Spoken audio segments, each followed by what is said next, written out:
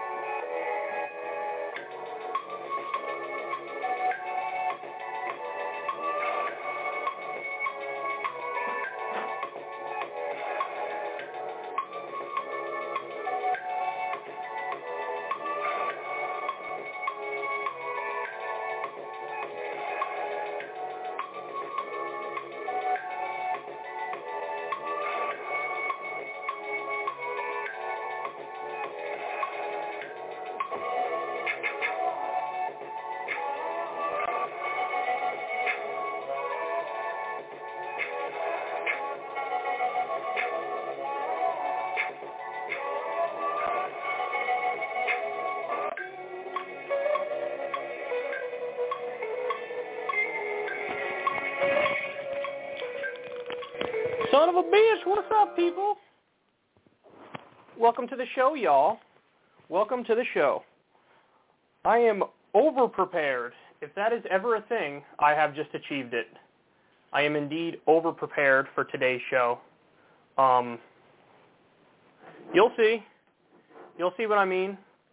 I got so many stories, they're coming out of my nostrils. Oh, that sounds weird, because it is weird. But anyway, so what do you have to look forward to today? Well, we have more war. We have Joe Biden bombing Syria. So we're going to talk about that. I'm going to give you the breakdown. Should he have done it? No. There's your breakdown. All right, next story. No, I'm kidding. We'll get into more specifics about it. I'll give you the relevant parties and whatnot. We're going to go through some of Biden's comments last week about the infrastructure deal. There's a lot to say about that. Marjorie Taylor Greene goes after Alexandria Ocasio-Cortez. We'll talk about that as well.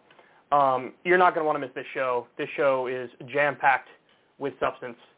It's so substantive that they should come up with a new word that is beyond substantive. All right, so without further ado, let's get started, and we'll do that with the bombing. Last night, we got some breaking news that President Biden bombed both Syria and Iraq.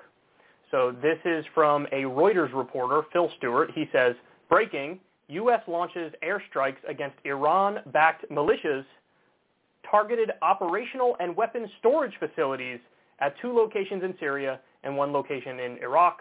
So this was at 6:54 p.m. yesterday. That's when we got the news. So let me give you more specifics. I want to give you all of the, relevant players in this here. So, as I already said, it's 2 locations in Syria, 1 location in Iraq. They say, the Pentagon says we were targeting operational weapons storage facilities. The strikes were targeting a group called the Iraqi Popular Mobilization Forces, the PMF. They are a mostly Shia-aligned group. They're aligned with Iran. And 4 members of 1 faction were killed, and they already threatened to retaliate. I believe the total number for all the bombings is 7 people who've been killed, but again, I'll give you more specifics on that in a little bit.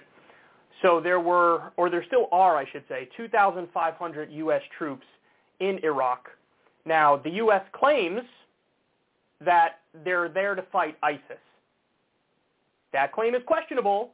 And the reason it's questionable is because the people who we just bombed are fighting ISIS. That's a fact.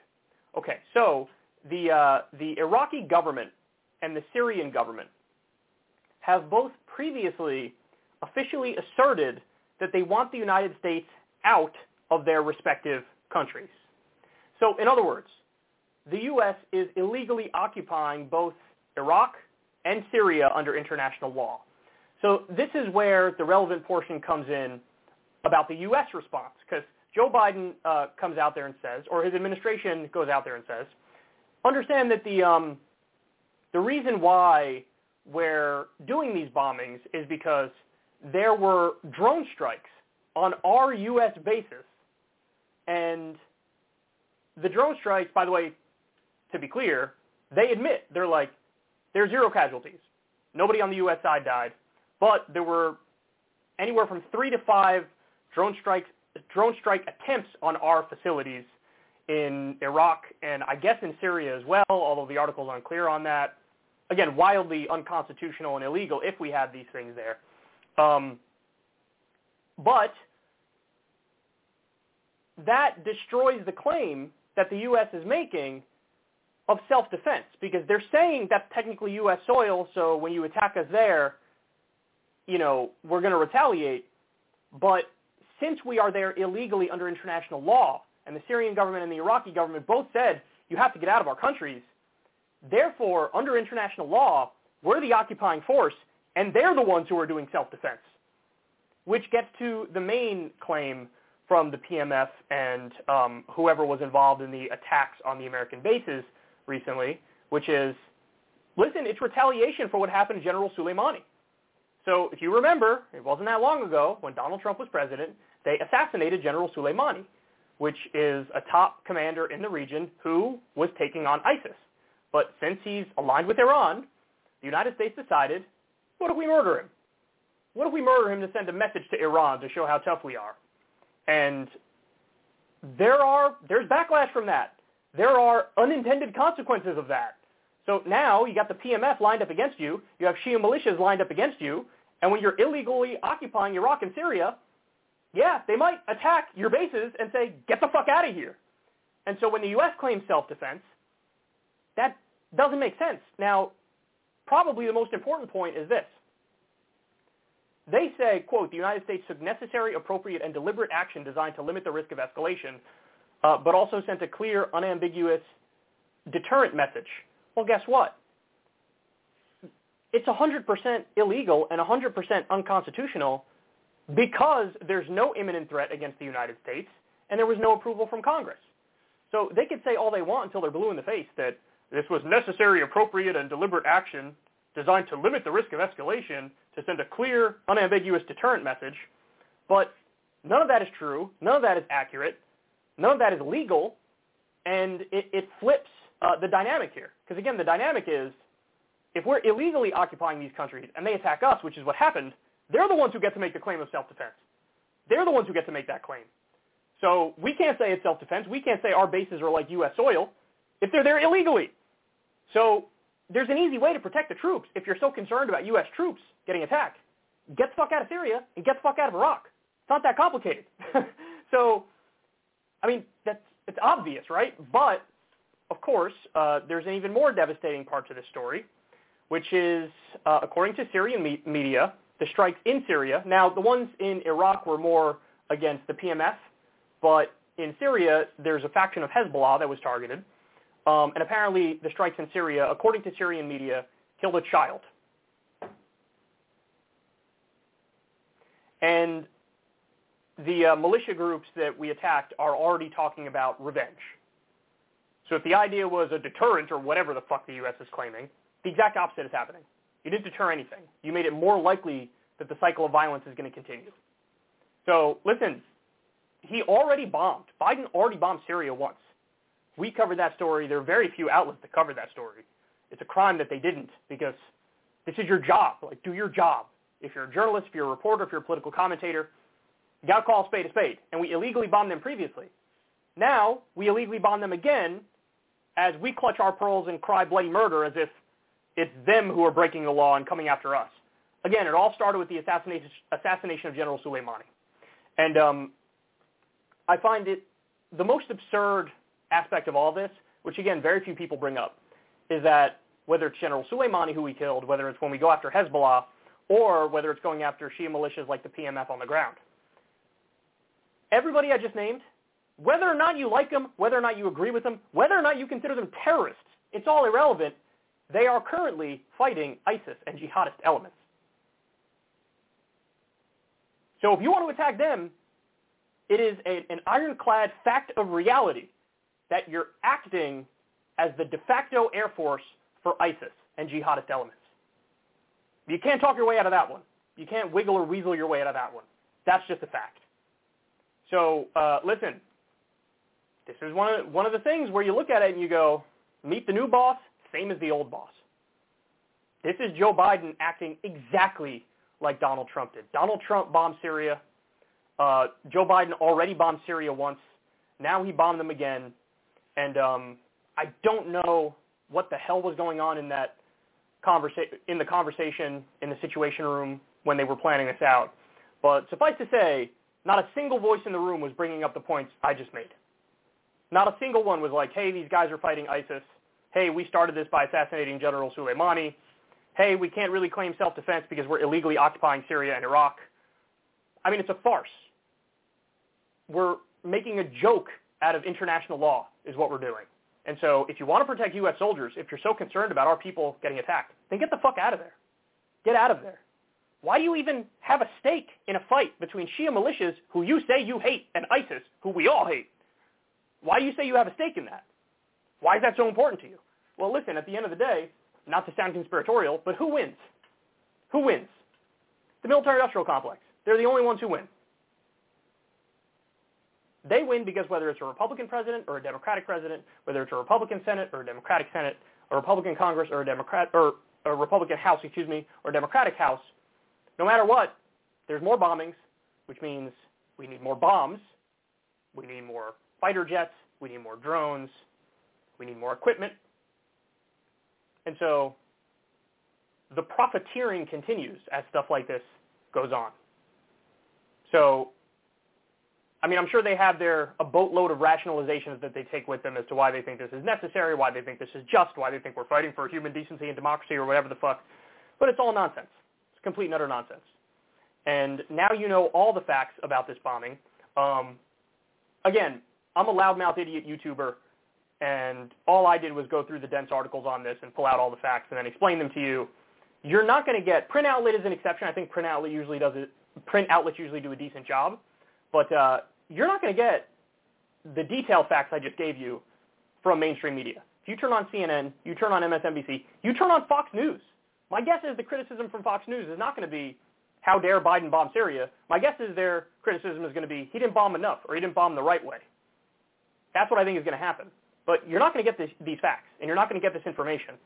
And you're not going to hear that we're there illegally and these people are fighting ISIS, and we started this by killing Soleimani.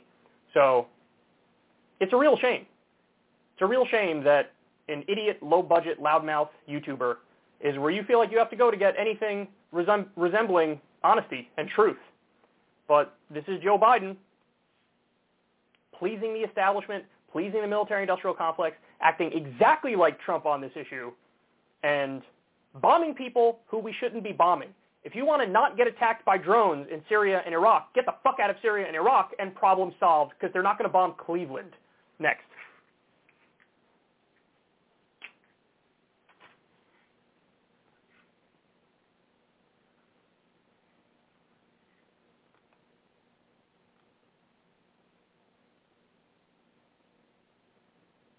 So Joe Biden gave a press conference last week, and he discussed the infrastructure deal, the economy, and a number of things.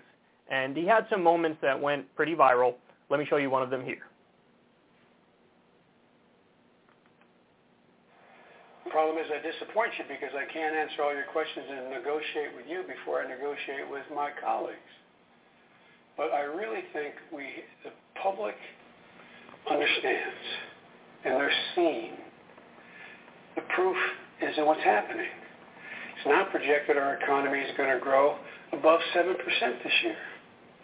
Projections from Wall Street to the Fed is going to continue to grow.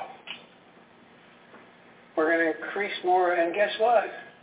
Remember, you're asking me, and I'm not being critical, y'all. I really mean this. It was legitimate questions you're asking me. Asking me, well, guess what? Employers can't find workers. I said, yeah, pay them more. This is an employees bargaining chip now. What's happening? They're going to have to compete and start paying hard-working people a decent wage. So there's an aspect here where I'm going to be very critical of Biden because what he's saying is absurd in a number of ways. I'll get to that. But first, the part that he's completely right about. So he's right that the dialogue in mainstream media, the dialogue in elected Republican circles, and the dialogue among a lot of corporate Democrats is this panic, this idea of like, oh my God, maybe we are paying workers too much, maybe we are paying unemployed people too much. We should cut back on the unemployment benefits. We shouldn't have given out so much in stimulus. We definitely shouldn't cut another stimulus check. All I'm hearing is that there's all these jobs open and people don't want to go work those jobs. So my only conclusion is that people obviously are incredibly lazy. That's the dominant narrative that's taken over the country. And you hardly find anybody who dissents from that except on independent media. Now, by the way, that totally doesn't tell you the whole picture because, and we'll get to a story on this later, there are millions and millions and millions of people who lost their job as a result of the pandemic and haven't gotten a penny in unemployment, even though they've gone through all the proper channels and filed the right paperwork.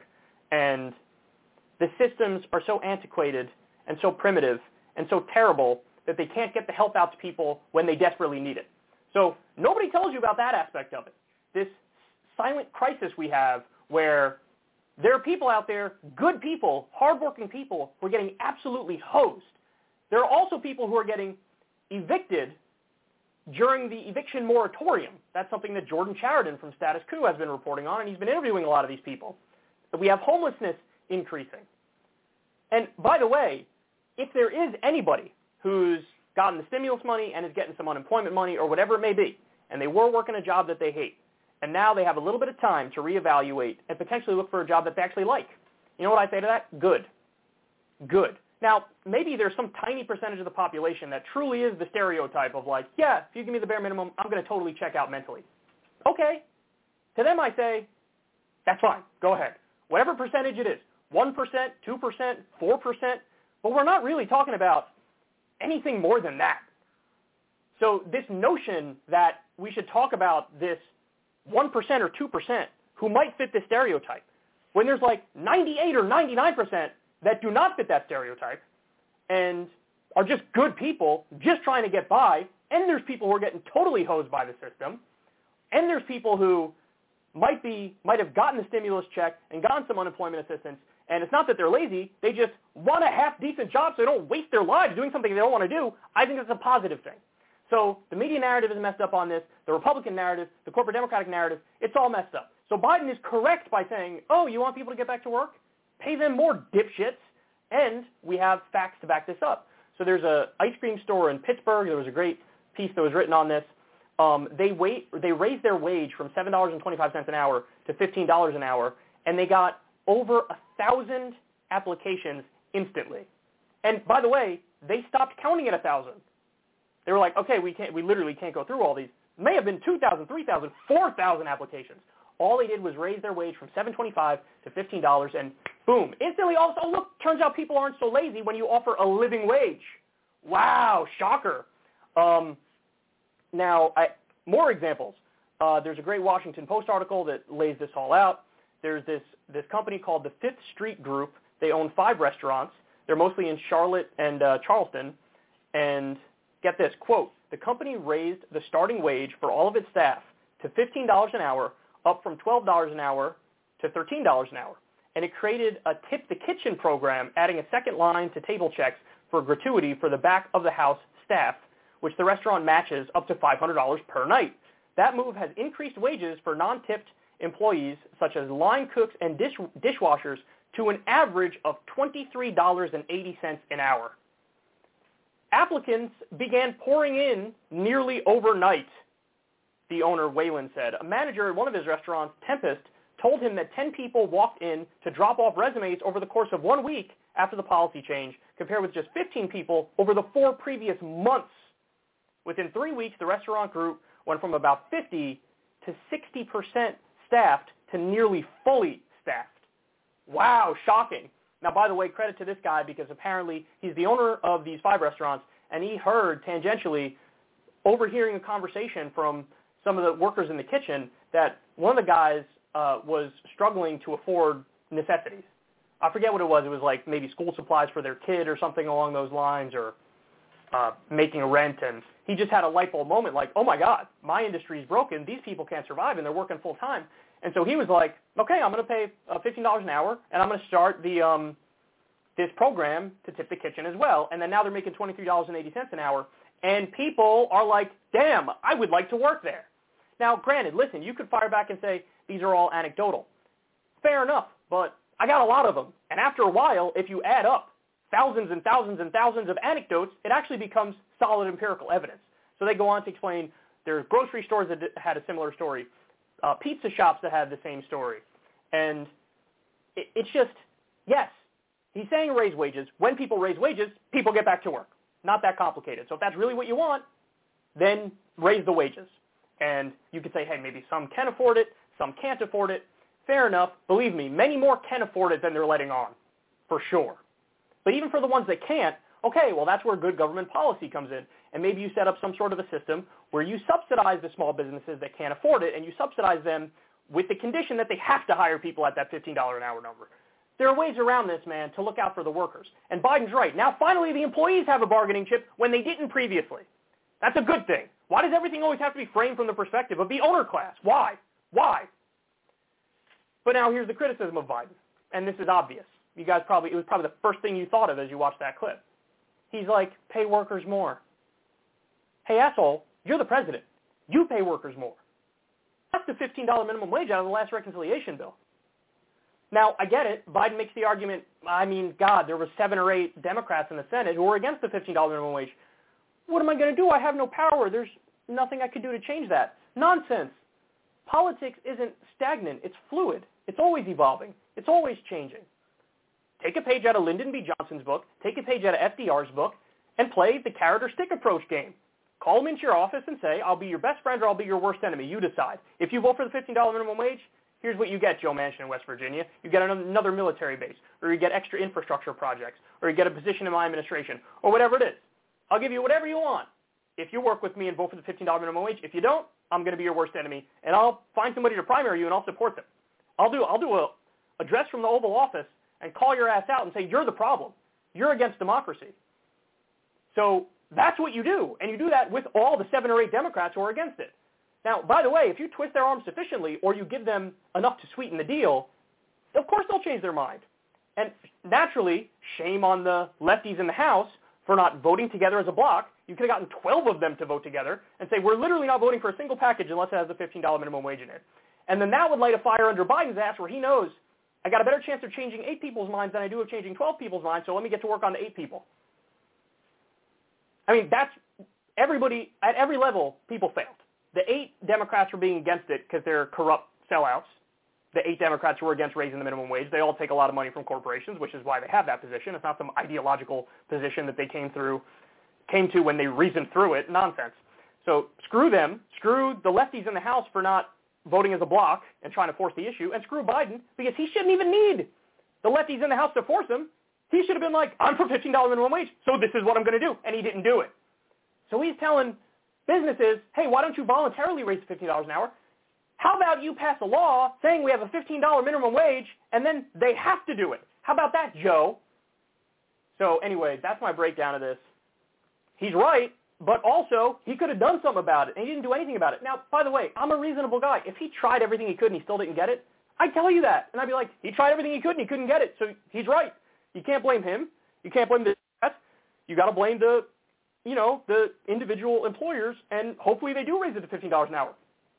But he didn't try everything. In fact, he didn't try anything. And so, of course, I'm going to blame him because the buck stops with him.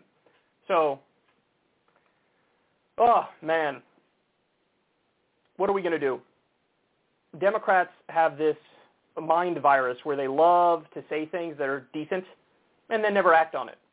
Go read the Twitter feed of any of the lefty Congress people. Each tweet, it's banger after banger. Everything's just, they're spitting fire all day about whatever, healthcare system, wages, you name it. And then, when it comes time to actually fight for it and do stuff for legislation, they're scared of their own shadow, and they don't do dick. They don't lift a finger. They don't play hardball.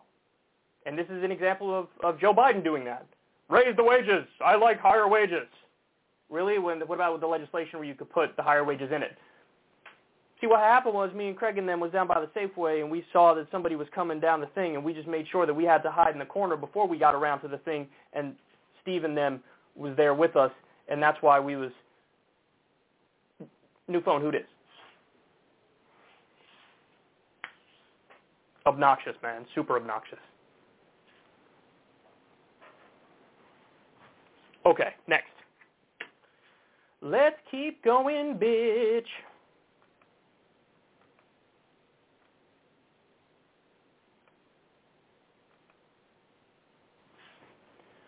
Marjorie Taylor Greene was at Trump's very bitter rally. I mean, he seems like he's doing a tour just to remind everybody how butthurt he is, how salty he is, how much he thinks the election was stolen, so on and so forth.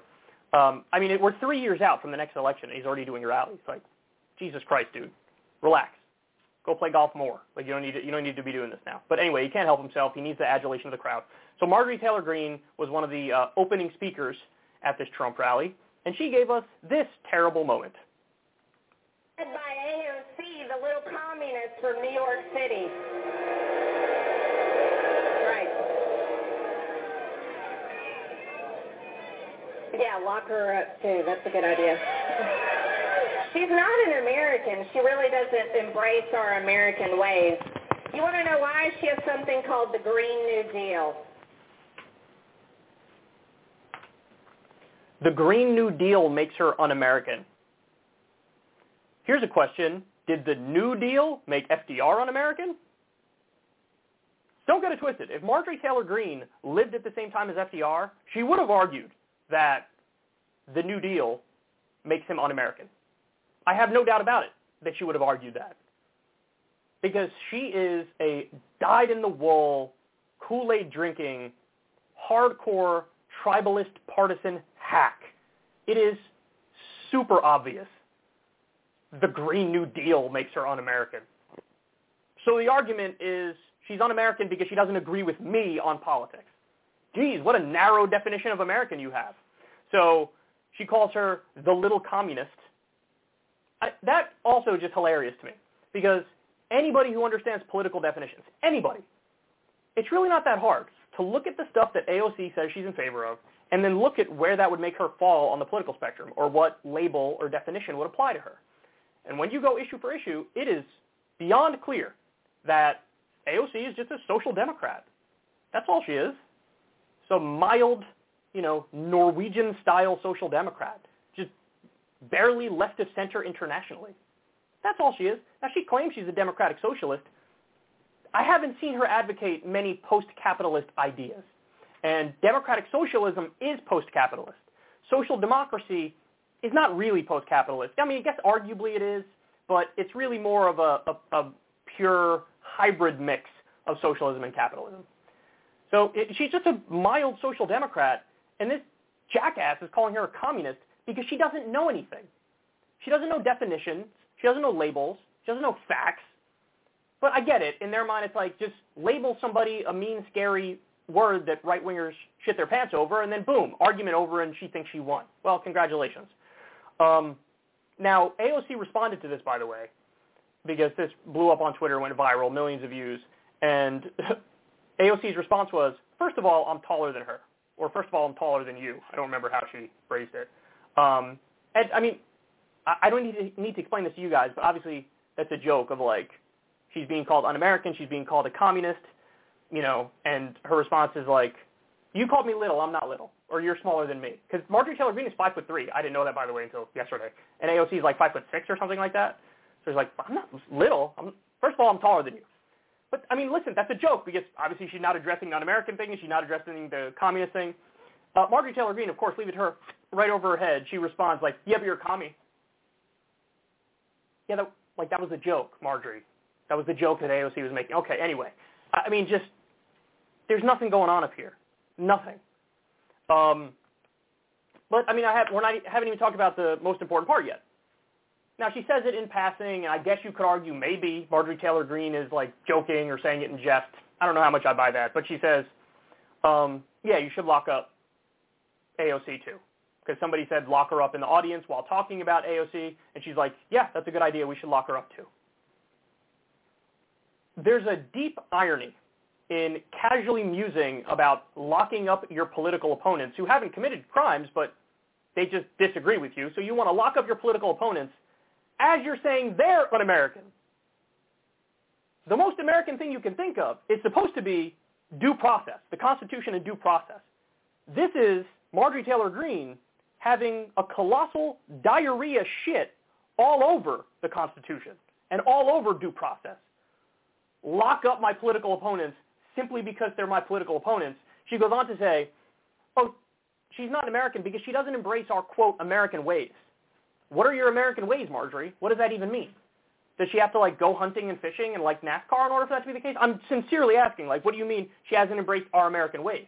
What does that mean? Now, listen, you could argue she's saying, hey, culturally she's not in alignment with me and she's not in alignment with the right, so that's what makes her un-American. You could argue that there's underlying xenophobia here. Hey, she's not like the real Americans, and you know what the real Americans look like. Wink, wink, nod, nod. Or you could argue it's purely a political thing. Anything Democratic or anything on the left is un-American by definition. But either way, the entire conversation is idiotic because she's American. So why are we even having this conversation? And I mean, listen, that is the problem, right? Everything, it's immediately nuclear, it's immediately vituperative, and it's totally non-substantive. And, I mean, again, to get back to the main point, if somebody supports the Green New Deal, does that make them un-American by definition? No, of course not. Of course not. It means they disagree with you on politics. And we already have, historically, the New Deal. Obviously, that's as American as apple pie now. It helped save us from the Great Depression. But Marjorie Taylor Greene either doesn't know that or doesn't care. And really, I mean, imagine for a second the roles were reversed, and it was Alexandria Ocasio-Cortez giving a speech opening up for Bernie or whatever, and she does the equal opposite of everything that Marjorie Taylor Greene does here. Imagine AOC called for locking up Marjorie Taylor Greene. What would the reaction be? Everybody on the right would be like, see, she's like Fidel Castro and she wants to lock up political opponents and she's a totalitarian and she's a communist and she's a tyrant and a dictator and proof. But they say lock up AOC and it's called a random Tuesday. I don't know what day of the week she actually said this on, but the point is they'd say it any day of the week. So, I mean, this is what we're dealing with, man. I have zero tolerance for partisan tribalist hacks. And that's exactly what Marjorie Taylor Greene is. You know, she's not going to hear out individual issues. She's not going to hear out substantive arguments. Anything that she associates with the left, broadly speaking, or the Democrats, broadly speaking, immediately un-American, lock them up, communist, so on and so forth. And listen, I'm just as critical of hyperpartisanship on the Democratic side as well, if it's mindless. But this is really the peak of being mindless. And she has a weird obsession with her. Like, apparently Marjorie Taylor Greene, we covered this story before, she literally chased Alexandria Ocasio-Cortez around Congress. I was like, debate me, or whatever the fuck. She is one of the dumbest as well in all of Congress. You know, I remember, what was the thing we covered where there was a story about how Wall Street and BlackRock are buying up all the houses, and then it's out of the price range now for so many people, or they try to buy it up and then rent it out to people and price gouge them, charge exorbitant rates, or sell to people and price gouge them. And, you know, she basically responded to it and said, like, this is socialism. You're literally describing capitalism. This is happening under capitalism right now. And there was a tweet that was like, under this system, people at the top take everything, and then everybody at the bottom gets screwed over. And she's like, that's socialism. They're describing something that's happening under capitalism right now, and we have record wealth and income inequality more than even the Gilded Age, and she's still right over her head. I mean, just nat IQ shit. That's what we're talking about. So anyway, she's going to give us a lot of content over the coming years. And listen, it's low-hanging fruit. It's like shooting fish in a barrel, but what am I going to do? Ignore the fact that now Congress people on the right are calling for locking up their political enemies over disagreements? By the way, whatever happened to, I don't believe in cancel culture, and I believe in free speech. This is the definition of cancel culture and the definition of being against free speech. Because she believes in the Green New Deal, she's un-American and we should lock her up. So in other words, thought crimes. You want to lock people up for thought crimes. You want to lock people up for saying things that are politically incorrect in your circles. It sounds like canceling to me, don't you think? Okay, next.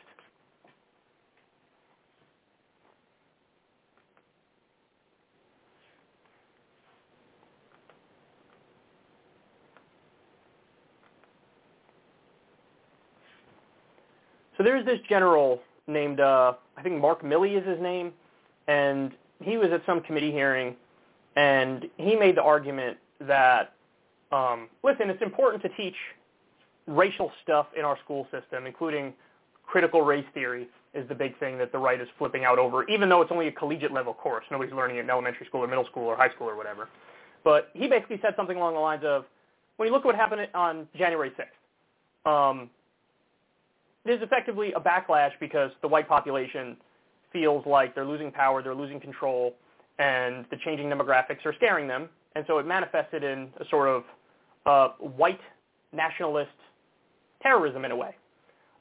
Now, is there some truth in that narrative? Yes, there is some truth in that narrative. It's not a coincidence Trump was the guy who said, you know, the Mexicans, they're criminals, they're rapists. I assume some are good people.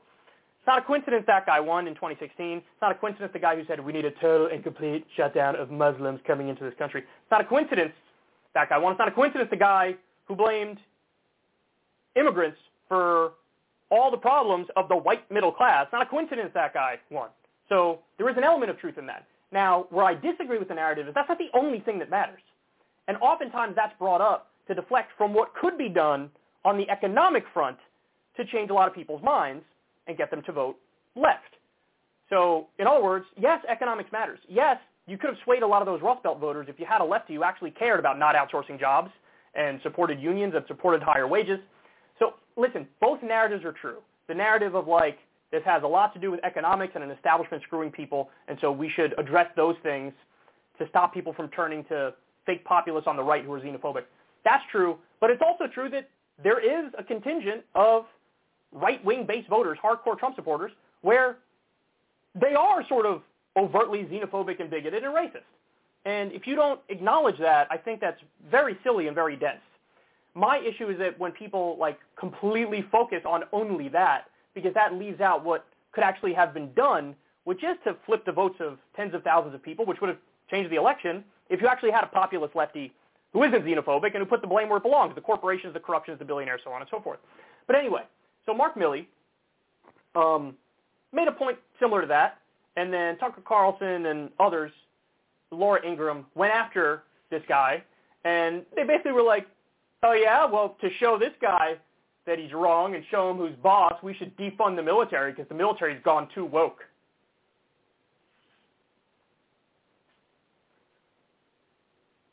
Based? So listen, let me be clear. When people say defund, I do think that sounds a little bit more like abolish, and obviously I don't want to abolish the military. Obviously I don't want to abolish all police. But if you want to say cut the military budget, based as fuck.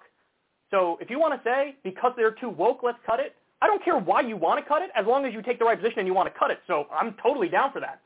But anyway, now you have the right arguing like defund the military because, or cut the military because this general's too woke and the military's too woke. We need to make them not woke and then we'll fund them more.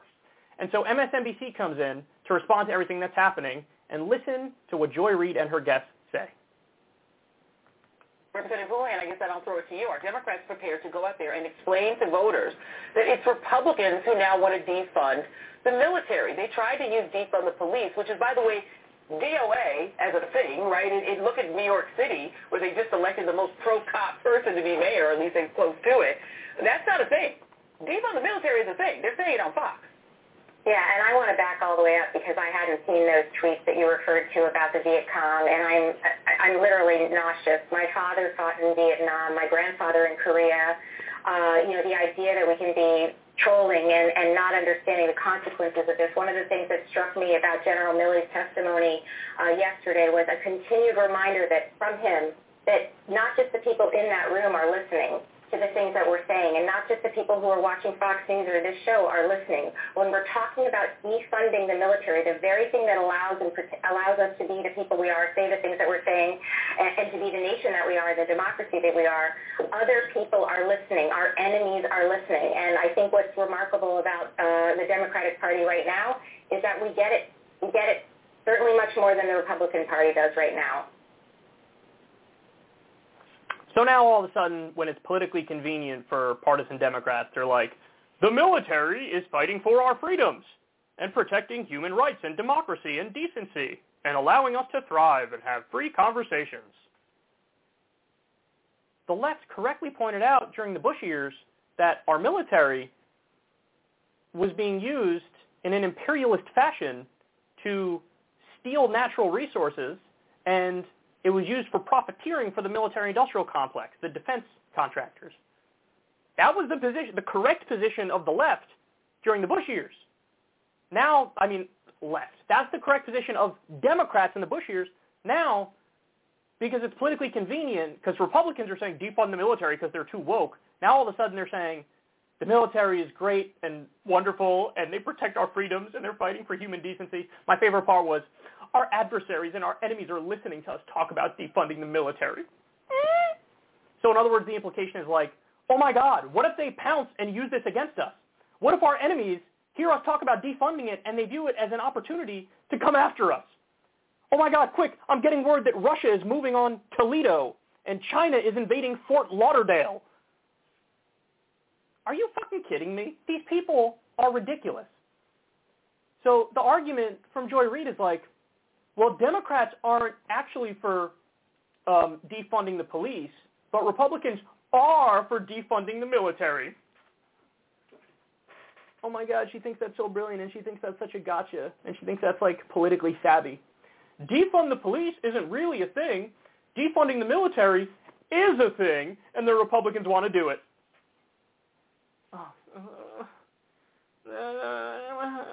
So now the dumb idea among partisan hack Democrats on MSNBC is police good, military good. They're trying to out-patriotism the right in the same way that during Russiagate, Democrats were like, the FBI is a wonderful institution and they would never say things that are misleading or wrong. Yeah, of course. Imagine actually believing that. Imagine flipping on that, the deep state and our intelligence agencies, with their track record of just horrendous actions, whether it's overthrowing democratically elected foreign governments or going after and infiltrating civil rights movements or the Black Panthers or sending a letter to MLK telling him to kill himself or being involved in assassination, so on and so forth. It's a joke. So listen, what's my position on it? I already sort of alluded to it before. But I got to be honest with you guys. From my perspective, I don't like the language of defund the police or defund the military because whether or not you want to admit it, defund does actually sound like abolish it, eliminate it completely. And if you poll the idea of abolishing or eliminating completely the police or the military, my guess is you're going to be above 80% of the American people are going to say no. Probably over 90% of the American people are going to say no, and they're also going to laugh at you and think it's ridiculous. So I don't like the phrasing, defund, but if we just change it to what the actual proposals are, like cut the military and cut the police budgets, on that I say, hell yeah, absolutely, that's a no-brainer. That's a no-brainer. Now, by the way, in some ways I'm actually tough on crime because I'm only soft on crimes that I don't think should be crimes. So like all nonviolent drug offenses, free everybody who's locked up for those, change the laws immediately so that nobody gets arrested for a nonviolent drug offense from here on out. I'm only soft on crimes that shouldn't be crimes. So all nonviolent stuff, free them, and change the laws immediately. But on crimes that should be crimes, rape, assault, murder, grand larceny, whatever, I'm not soft on those. I'm sort of tough on those. But you can still be tough on those crimes and cut police budget, because police budgets are colossal at the moment. Colossal. And they don't do the things that you would hope that police are doing with that. So, yes, you should cut police budgets, and you should do what the activists are saying, which is like take the money and redirect it into programs to, for example, help homeless people, help people with mental health issues who normally, somebody would show up, a cop would show up with a gun and a badge, and it could escalate and somebody could die. Give it to people who are trained experts in that field who can communicate with somebody going through some sort of a mental breakdown. And so the first line of defense isn't somebody who might end up accidentally killing these people. The first line of defense is somebody who's sympathetic, who can get the situation under control. And so, yes, do that. So cut the military budget, reduce the military budget, reduce the police budget. I don't even need to get into the specifics of the military one because it's obvious. We spend more than the next 10 biggest nations combined, and most of them are our allies. We have 800 or 900 military bases around the world. This is all while our own infrastructure is falling apart. Cut the police budgets and cut the military budgets, and that's the reasonable position. But simply because of political, tribalist, partisan hack games, now MSNBC's position is like, defunding the police is bad. I guess they'd even say cutting the police budgets is bad, by the way. That's what they seem to be implying here. And defunding the military is bad. And again, the implication is sort of like even cutting it is probably bad. So now it's yay police all day long and yay the military all day long, simply because they want to score some cheap partisan brownie points. This is the kind of commentary I just can't stand. It drives me fucking crazy. It drives me crazy because there's no core in this conversation. The core of the conversation on MSNBC is elected Democrats good, Republicans bad. That's what everything boils down to. And I'm not letting the right skate on this. They've never said anything about cutting the military or defunding the military at all until now. And the reason why they're like, oh, maybe we should do that is because they're saying the military is too woke. So torture, endless war crimes, bombing babies, supporting dictators, the list goes on. That's totally cool. They never had a peep of disagreement over that. So they're also partisan hacks. So Fox News is just Republicans good, Democrats bad. MSNBC is just Democrats good, Republicans bad. Nobody actually has a position on the fucking issues. On the issues. Well, again, that's why you come here, and that's what my job is. So I just told you my position. I would definitely reduce police budgets and reform the police. I definitely cut the military budget and reform the military so that we actually use it for defensive purposes and not for imperialism and the military-industrial complex and things of that nature. So it's just, I don't know how anybody could enjoy this kind of commentary because it's just so dull and stale, and you're operating at just a low IQ frequency. Like, it's just embarrassing. It's embarrassingly simplistic. And the fact of the matter is, very few people are watching it. I mean, listen, I can't talk. I'm here on YouTube. The algorithm has really, really kicked my ass in many ways. So unfortunately, not nearly as many people are watching this as used to be able to watch it, and that's a shame. Our stuff isn't recommended to new people that much. So far be it from me to criticize numbers.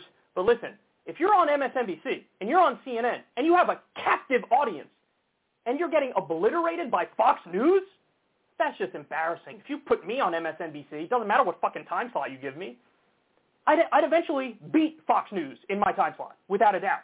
So, I mean, it's just embarrassing. And so nobody really is watching MSNBC or CNN, and I understand why.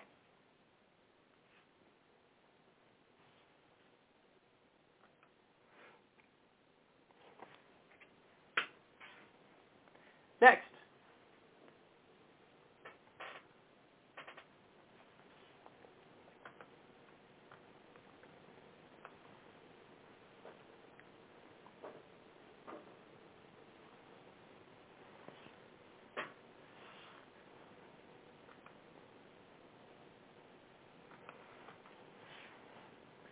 You guys are going to get a kick out of this. So 2 Fox hosts, prominent ones, are at each other's throats. Or I should be more clear, it's not that 2 Fox hosts are at each other's throats. It's that one is going after another one and not bringing them up by name, but it's definitely about them. And the other one hasn't responded, at least not yet. My guess is he probably won't respond, but we'll find out. So there was a recent article that came out about Tucker Carlson. I'm going to talk to you a little bit about that after you see this clip. But this is Mark Levin really brutally, blisteringly going after Tucker. Let's watch.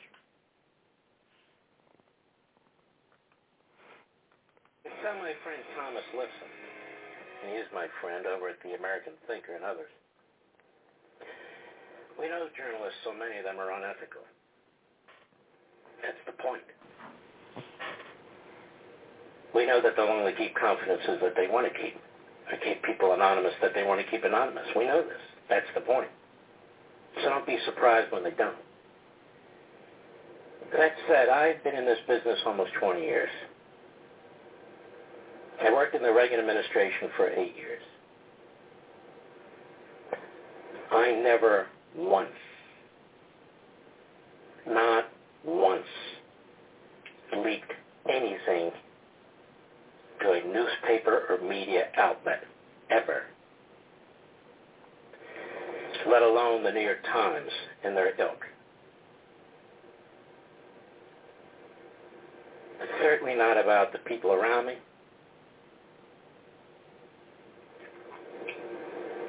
Now, I could go further into this. I'm not going to. It is a serious misunderstanding of one's role, of loyalty, and character. Let me leave it at that. I used to be approached by the likes of a Brian Stelter, Oliver Darcy at CNN. I never sat down with them. Never leaked anything to them. Years ago, when I worked for the Attorney General of the United States, they tried to penetrate the office of the Attorney General. We'll write a great story about you, as the chief has said. I rejected all of it. How could I look myself in the mirror? Plus, I had good parents. They taught me to be a, stand-up guy. You see, this isn't a game to me. I'm not positioning myself. This is deadly serious. This is the real world matters here. The real world matters here. It's hard enough to be a conservative on radio and TV. It's hard enough to be a conservative at a newspaper without people leaking against you. Just remember that. And I think many of you already know that. So don't be surprised when journalists lie or deceive or leak themselves.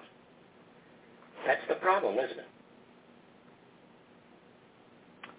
So what he's referring to is an article that came out last week. Tucker Carlson was outed for being a key source to the media, to mainstream media, dare I say to liberal media during the Trump years. And so he was close with Trump. He would talk to Trump. He was probably close with other people inside the Trump administration. He would get dirt on what's going on, and then he would give mainstream media the dirt. And mainstream media would report on the stuff, and they would protect Tucker's anonymity. So, that's really interesting, isn't it? Basically, the piece is littered with quotes about how Tucker plays both sides all day long. And, it's actually not surprising when you look back in retrospect, because I remember there were pieces early on during the pandemic where mainstream media was giving Tucker Carlson credit because Tucker Carlson allegedly went to Mar-a-Lago to beg Trump to take COVID seriously. Now, everybody sort of reported that uncritically. I was even duped by the stories. Then come to find out, within like a month or two, Tucker was going full COVID-19 silliness, wrong about virtually everything around it. And it's like, well, why were there all these puff pieces early on that were sucking him off, saying like, oh, God, he's the only smart one, and he's trying to tell Trump this isn't a hoax, you need to take it seriously. It's because Tucker was the one who was talking to them, and what he was doing was exchanging with the media insider secrets for positive coverage of him. That's what was going on. And so Mark Levin obviously read the article, caught wind of this, and now he's calling out his fellow Fox News host on his radio show. Man, I hope Tucker responds. It'll be hilarious if Tucker responds. I want them to go at it. I want them to slit each other's throats, metaphorically. So there's a bunch of parts in this to break down. By the way, there are no good guys in this story, just to be clear. You could look at this and say both massive losers. So I like when Levin says, I was in the Reagan administration, and I never leaked anything. Imagine bragging about that. Congrats on being a sycophant to a mentally deficient, corrupt corporatist. You know that guy who was a mess and had terrible policies? I was in his administration, and I was so loyal to him. Congrats on shutting your brain off and being an authoritarian to a guy who was play-acting president. He was an actor, and then he became president. He played the role of, like, Mr. America. But what were his policies? Tax cuts for the rich and deregulation. And, by the way, there was a whole Iran-Contra scandal, which we don't need to get into because it's very well known.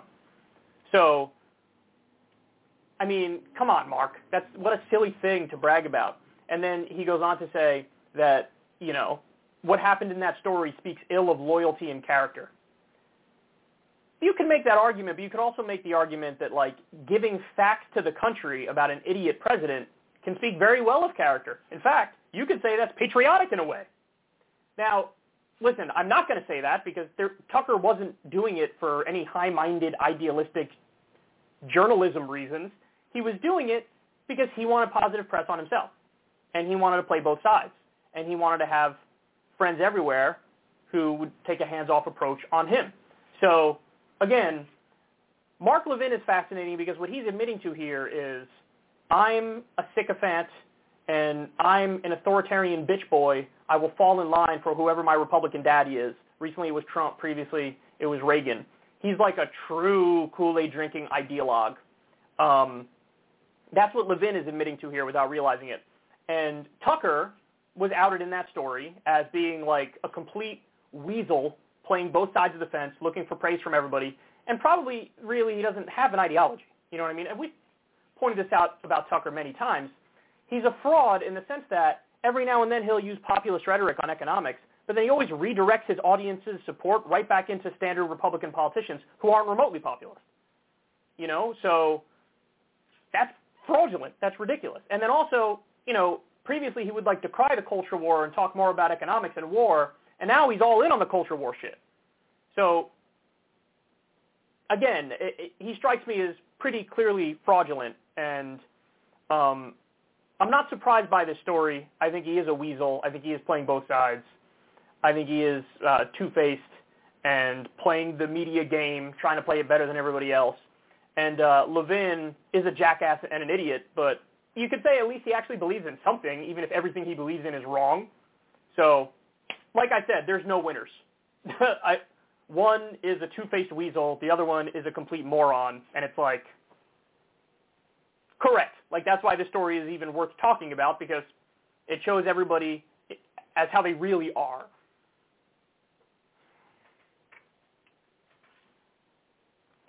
Okay.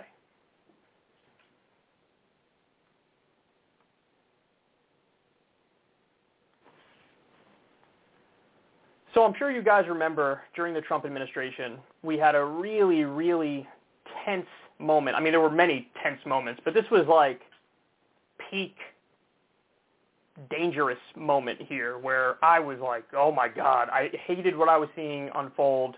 The reports were damning.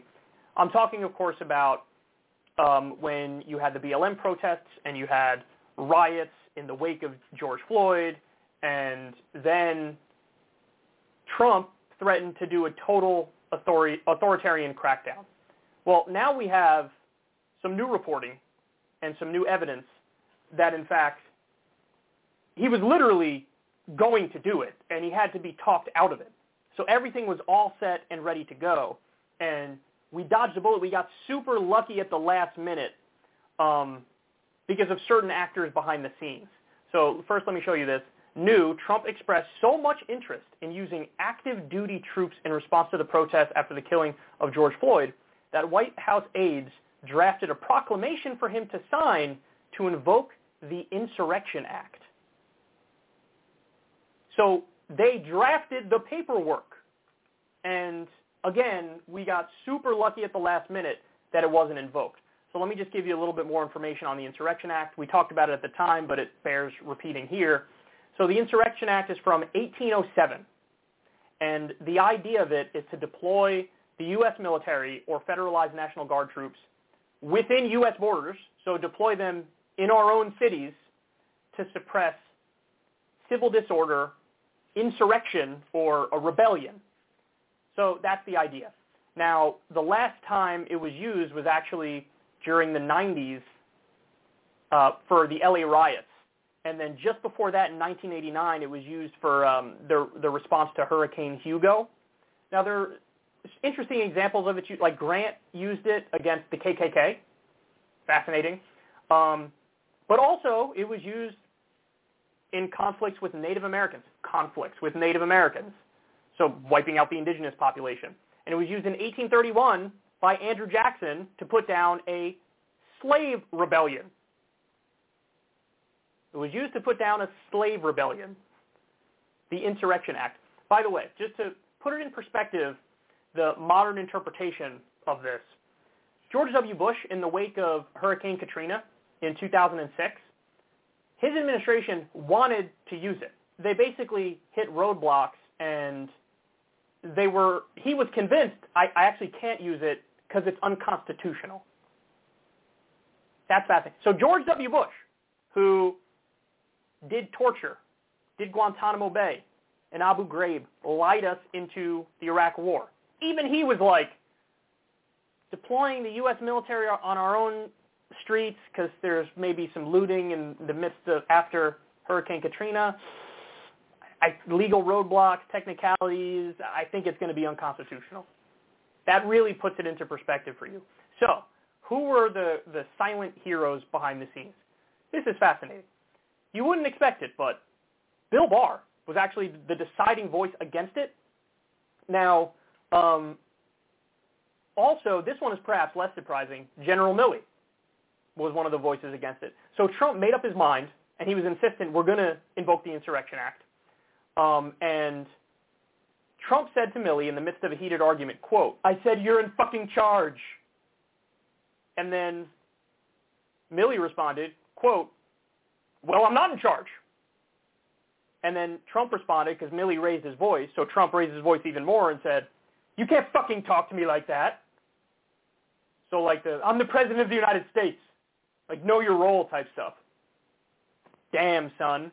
And so what happened then was they basically turned to Barr, who was somebody else who was in the room, and they were like, well, like, what do you think? You make the call, basically. Trump's saying do the Insurrection Act. They got the paperwork that they're drafting right now. He's ordering General Milley to be in control in the streets of the United States of America and deploy the U.S. military to stop our own people, right? Not supposed to be how it works, but that's what he was calling for. Milley's like, I'm not going to do that. And Barr interjects, and he's like, all right, General Milley's right. Now, interestingly, the reason why he said this is, honestly, I think because the way the Insurrection Act is supposed to work is, like, you need to give the local governments and the state governments time to address it on their own. So time to use their police forces, for example. You also, it's preferable that they, if you are to, use the Insurrection Act, if you are to invoke it, you should have the invitation of the states and localities in question. And so General Milley was like, not General Milley, Bob Barr was like, you got to give the states and the cities time to address it on their own and or invite you in if it's not working. And so, listen, man, on this show, I try my best to deal in facts. I have an opinion. I'll give you guys my opinions. That's always how it works. But at the same time, the facts have to come first. And in this instance, it was both General Milley and Bob Barr who saved the day. Bob Barr is the libertarian candidate from years ago. Bill Barr who saved the day. Bill Burr saved the day. I'm kidding. Bill Burr, the comedian, bust down the door in the Oval Office and was like, "Mr. President, you can't do this." I'm just kidding. That's amazing. That's amazing. And listen, it's funny because there are instances where basically the establishment held Trump back, and I think the establishment was actually 100% correct. This is an instance of that, where Milley and Barr, who more represent the establishment, I agree with them. I think they were correct. I think it's massive overkill. I think it's deeply authoritarian to deploy U.S. troops in our streets. The police can handle it, right? But then there are instances where I think the opposite is true. Namely, there were times when Trump was like, "We should get out of Afghanistan. We're going to get out of Afghanistan." And then the establishment was like, "No, we're not." And he was like, "Okay, fine. I guess we won't get out of Afghanistan." So there were times where I wish Trump's word overrode the establishment, and then this is a rare instance where I'm happy the establishment's word overrode Trump. You know, Trump's philosophy, at least in theory, he would say, let's get out of the foreign wars, but then he'd want to deploy our military on our own streets. And the establishment's perspective was, let's continue doing the endless wars, but also no way we deploy our troops on our own streets because that's un-American, and that's unconstitutional, and that's not right. I mean, obviously you guys know my take on all that stuff. My position is like, bring the troops home, end the endless wars, and also don't deploy U.S. troops on our own streets. So we were really close to disaster. We were really close to what I think is a truly authoritarian move on Trump's part. Yes, this act was invoked a number of times previously, but listen, in my opinion, it's pretty clearly unconstitutional. And I feel the same way about like the War Powers Act, because that's what's invoked sometimes to allow a president to go bomb without congressional approval and without an imminent threat. They're just like, War Powers Act gives us the ability to do it. It's like, well, I think aspects of the War Powers Act are unconstitutional. And so I don't agree with it. I feel the same way about the Insurrection Act. Deploying U.S. soldiers on our own streets, that's not what they exist for. That's not their job. They shouldn't be doing that. That's incredibly authoritarian, and, you know, find another way to handle it. Find a way to handle it that upholds everybody's rights and allows for due process and leads to less violence and a de-escalation. So there's a rare instance where it's like, thank God Trump was held back a little bit because this could have ended a lot worse than it did. All right, next. Going to do one more, and then we'll take a break. Actually, you know what? Wrong. I'm going to take a break now. How you like them apples? When we come back, we're going to talk about the media and how the U.S. ranks dead last in media trust. And then I got more on Biden. I got more on Trump and a poll on socialism that'll absolutely blow your socks off. So stay right there, everybody. We'll be right back with all this and more.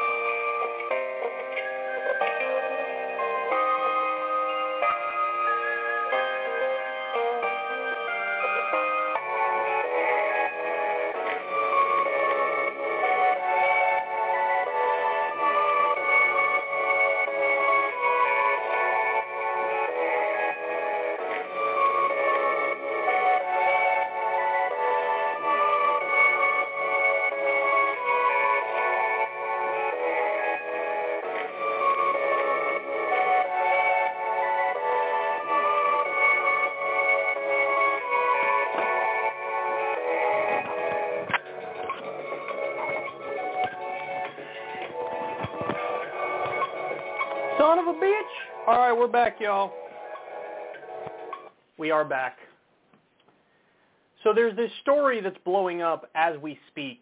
There's this athlete by the name of Gwen Berry, and she is going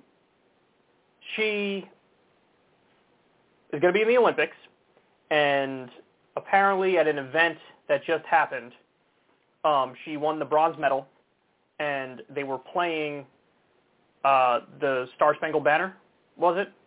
It was either the Star-Spangled Banner or one of the other patriotic songs of the country. And she decided she was going to turn away as they were playing it. And so right-wing media got a hold of this, and they're going nuclear. Now, the media asked Gwen, hey, was it the national anthem or the Star-Spangled Banner? I don't know. It doesn't matter. One of the patriotic songs. So they asked her, hey, why'd you do this? Apparently this isn't even like the first time she's done it. She's done it previously. And listen, she says in a very straightforward way, I'm protesting racial injustice. Now, I've never seen anything where she gives specifics as to, hey, here's the exact thing I'm talking about, and here's the policy solutions I'm talking about, and if America fixes this, this, and this, then maybe I'll stand for it. I haven't heard her talk in detail, but the article I read on it is clear that she's like, racial injustice, that's why I'm doing this. So this is hilarious because it flips everything that the right usually says directly on its head. So Dan Crenshaw just went on Fox News, and he called for Gwen Berry to be removed from the Olympic team because she turned away from the flag. Okay.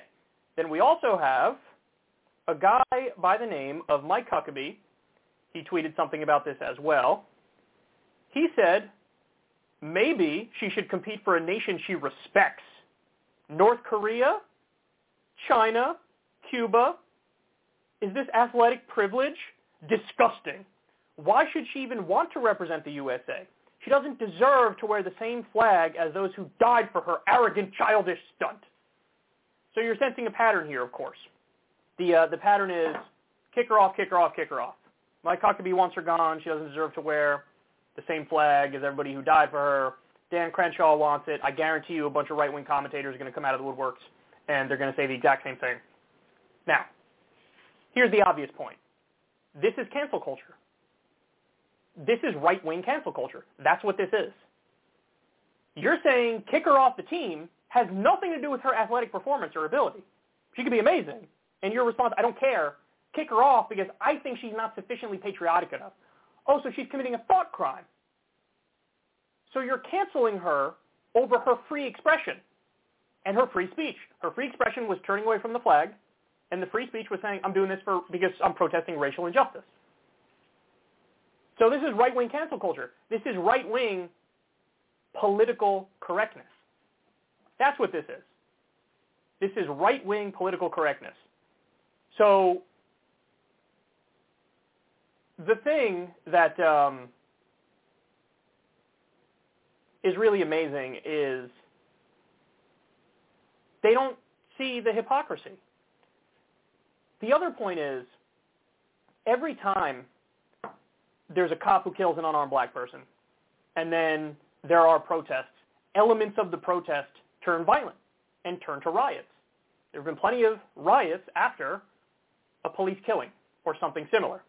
What's the point that they always make, conservatives? They say, for the love of God, just stop burning down the buildings, just stop being violent. Why don't you peacefully protest? If you peacefully protested, we would agree with you. But you have to make it violent, and now we don't agree with you, and now we're coming after you. Well, here's your peaceful protest, and you're still not for it. You still turn against it. You scream peaceful protest, and then when somebody peacefully protests, you go, not like that. So what do you have to do? Peacefully protest in a way that nobody ever sees it or hears it or reacts to it? This is exactly the same thing as Colin Kaepernick. The same people who whine and bitch and moan about political correctness and freedom of speech and cancel culture, they immediately were like, cancel Colin Kaepernick. He should lose his job. He shouldn't have a job because he kneeled during the national anthem. Listen, I said it before, I'll say it again. I like to think I'm completely principled on this issue of cancel culture and free speech. in a way that almost nobody else is. I mean, I know it sounds like I'm sucking myself off here, and I sort of am, just a little bit. But whether it's on the right or the left, I call it out. If there's somebody who, they're trying to get fired because they said something fucked up on Twitter, no, don't fire them. You can't ruin somebody's life over a tweet. That seems beyond fucked up to me.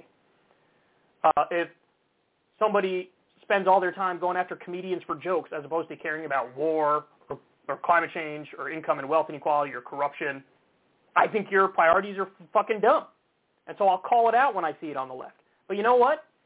There's, over 30 states that are Republican states that are literally crafting anti-protesting laws right now. That's cancel culture. That's cracking down on free speech. That's cracking down on the First Amendment, quite literally. That's unconstitutional. All these anti-BDS laws where they try to make it illegal for you to sign on to BDS, boycotts, divestment, and sanctions of Israel, that's a clear crackdown on freedom of speech. Remember the Lil Nas X story where he came out with the Satan shoe and then you had Republicans calling for him to literally get canceled? Kirsty Noem, the governor, who built herself as this anti-cancel culture voice in the media, was like, cancel him. The hypocrisy is overwhelming. Listen, as a matter of principle, I believe in free speech. And I think people shouldn't do this fake outrage nonsense. Why not try to understand why somebody's doing what they're doing instead of just immediate, snap judgment and finger wagging? I'm sure if you actually have a longer conversation with her, it'd be interesting. Hey, why do you feel this way? Oh, interesting. So, flesh that out for me. What is it exactly about, racial bias in the country that you'd like to fix? Is it the war on drugs? Is it the crime bill? Is it locking up, people and throwing away the key for nonviolent drug offenses? So what are the solutions here? Should we legalize drugs and free all the nonviolent drug offenders? Is it the death penalty that gets under your skin because it's applied in a disproportionate way and a racist way? A black person and a white person can commit the same crime, and a black person is much more likely to get the death penalty. Mandatory minimums are applied in a racist way. Black person, white person commit the same crime. Black person gets more time generally. These are facts. So which thing specifically are you like, that's my concern, that's what I care about, we need to fix that? I'm sure it'd be interesting. And by the way, very famous quote, dissent is the highest form of patriotism.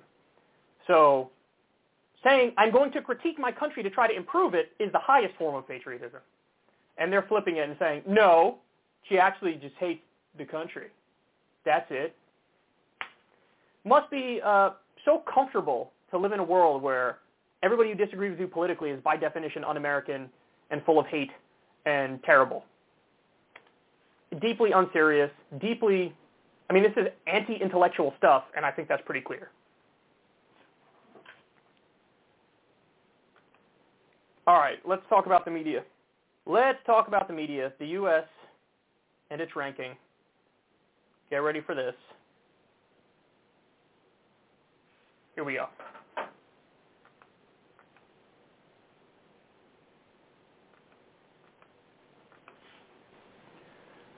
So we have a new poll that just came out on the media, and this is some stunning stuff here. The United States ranks dead last in media trust at just 29% among 92,000 news consumers surveyed in 46 different countries.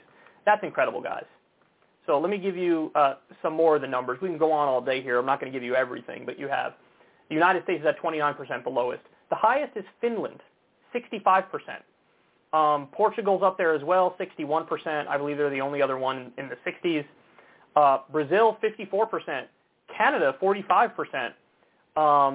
Even the UK is 36%. India, 38%. Sort of getting lower by our territory. Greece is 32%. Mexico is 37%. I think the closest one to us was France at 30%. We're at 29%. They're at 30%. So they go on to, expound more on this, and they say that, generally speaking, the right is more distrusting of the media than the left, although there is also left-wing distrust as well. When they ask people what specific part of the news do they trust the most, this is hilarious. People said, the weather. That's like the only news that people find trustworthy is like weather news, and that's 62% believe that. So the biggest problem is that people feel, and this is across demographic groups, whether it's people on the right, who are overwhelmingly, by the way, more white and male, they feel like they're condescended to and talked down to. But then you also have minority groups, women, people of color. They also say that we're not represented and we feel talked down to as well. So there's this condescension problem, this problem where the media is viewed as insular and elitist. And you want to know why it's viewed that way? Because the media is insular and elitist. That's why it's viewed that way. How many people in mainstream media talk like I do? Now, I don't mean like slight New York accent. No. I mean like how many people just talk like a regular person? Talk like somebody you could be shooting the shit with at a bar. How many? Are there any? So I know this sounds silly, right? But this is what people feel. There's an insularity problem. There's an elitism problem. People don't feel like they're being represented by any of the viewpoints or any of the talking heads. And that's understandable. So as a result of this, a lot of people are now avoiding news altogether. They're just done with news. And naturally, big media is trusted the least, and some local media is trusted more, although I think there's a difference between print and TV. But big media is the least trusted. So, I mean, here we are. 29% trust in the media. And listen, you wonder why. Well, how could you get the rise of somebody like Trump? Well, because the institutions were just as despised, if not more despised than Trump. So anybody who comes up and is sort of an arrogant asshole and just calls bullshit on everything and says everything's dumb and these guys are all liars and frauds, people are like, I mean, that's kind of true, isn't it? I mean, the institutions are shit. They're not representing me. These people are liars. These people are frauds. Now, it just, of course, happened to be the case that Trump was a liar and a fraud as well, but he duped a lot of people. You know, and there's a lot of blame to go around. You could blame people have agency and they make their own decisions. So yes, you blame them as individuals, but you also got to blame the system that created the ripe scenario for a con man like Trump to exploit it. And you should. I mean, when your so-called fact checks are gratuitous or asinine or dumb or on issues that shouldn't be on, when you're hypercritical in ways you perhaps shouldn't be and you don't talk about the substantive stuff, people just tune you out or they dislike you. And there is a sense of like, you know, this elite media club, they just love the smell of their own farts and they love being part of the group, but nobody fucking likes the group. Nobody likes you guys, man. CNN and MSNBC have hideous ratings. Fox News is a slightly different scenario. Their audience is older. Their audience are more generally TV watchers anyway, whereas younger people are more online. But they're all part of their own club, whether it's the Republican club or the Democratic club or the establishment club overall. And people feel like it's all bullshit. And I'm telling you, media is an area where people fail up all the time. Look at the number of people who are on TV today who were for the Iraq War. Almost all of them who were for the Iraq War are still on. The one who was against it, Phil Donahue, is off the air. He was kicked off the air. You know, when you look at, for example, CNBC, the financial news, which is supposed to be more serious, if you look at the lead up to the Great Recession, they had the CEOs on of the companies that were imploding and going bankrupt, and the CEOs were like, everything's fine, don't worry, keep giving us your money. This is what they do. They're just a network to rep the interests of the billionaires and the corporations. That's it. They're not giving news and information. They're doing propaganda. MSNBC does propaganda for the Democratic establishment. Fox News does it for the Republican establishment. CNBC does it for the financial elites. They all do it for the establishment writ large. Of course people don't fucking like it. Of course they don't like it. I'm surprised it's as high as 29%. Who the fuck are the 29% who like it? You know? So, and the problem is, on the right at least, the problem is they know the media is full of shit, but then they turn to people who are even bigger liars and bigger charlatans like Newsmax and One America News Network. You know? So it's like the problem breeds an even bigger problem. God damn it. I mean, again, it's really sad that you guys feel like you have to come to an idiot loudmouth YouTuber like myself to get anything remotely resembling honesty and truth. That's not to say that this show is great. It's to say they're so bad that people are like, I don't know. That YouTuber who makes fart noises with his mouth seems like he's honest and he tells the truth about shit. Oh, is that where we are as a nation? The answer is yes. That's where we are as a nation. And this stuff needs to change, man. And it needs to change now.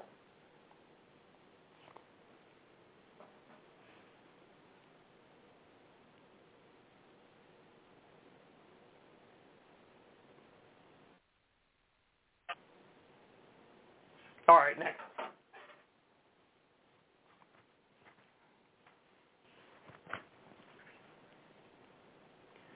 All right, so Joe Biden gave people on the left a little bit of hope last week, and then he immediately collapsed, imploded, folded, and made everybody feel dumb for having even just a teeny weeny incy ounce of hope. So he came out and said something along the lines of, listen, don't even bother sending the bipartisan infrastructure deal to my desk if the reconciliation bill doesn't get to my desk. So in other words, I'm not signing that reconciliation. I'm not signing the bipartisan one if the reconciliation one doesn't get there. I care about both bills, and I either sign them both or I sign none of them. That was the implication of what he was saying. It was a very clear veto threat. Well, then, after the Republicans saw that, and they whined and they bitched and they moaned and they cried and they went on TV, this is unfair, Biden comes out and we get this. At a press conference after announcing the bipartisan agreement, I indicated that I would refuse to sign the infrastructure bill if it was sent to me without my family's plan and other priorities, including clean energy. That statement understandably upset some Republicans who do not see the two plans as linked. They are hoping to defeat my family's plan and do not want their support for the infrastructure plan to be seen as aiding passage of the family's plan. My comments also created the impression that I was issuing a veto threat on the very plan I had just agreed to, which was certainly not my intent. Completely backs down, completely implodes, completely folds. He's literally saying, no, I mean, I agree to the plan, so no matter what, I'm going to sign the bipartisan plan. But you were just saying that it has to come with the reconciliation plan, or you're not going to sign it. Now you're saying, my comments also created the impression that I was issuing a veto threat on the very plan I had just agreed to, which was certainly not my intent. Now, listen, there is a technical way that Biden can try to weasel out of this, which is Pelosi apparently said, if one of the bills gets to your desk, both of them are getting to your desk. Like, we literally won't even vote on the bipartisan one if the Senate doesn't take up the partisan one. So that's Pelosi saying, you'll either get neither of the bills to your desk or you'll get both of the bills to your desk. So Biden, if somebody were to call him out to his face about this, he might say, here's what you don't understand. I'm either going to get both or I'm going to get none. So I'm either signing them both or I'm signing none. So he could make that argument. But what is very clear is that in terms of rhetoric, this is a white flag to the Republicans. The rhetoric is, oh, if I upset you, I'm sorry, I didn't mean to upset you. Please still support the bipartisan deal. Here's why this is inexcusable to me. The bipartisan deal is fucking trash. It's trash. I'd wipe my ass with that bipartisan deal. Are you kidding me? It privatizes large swaths of our infrastructure. It hands it over to Wall Street.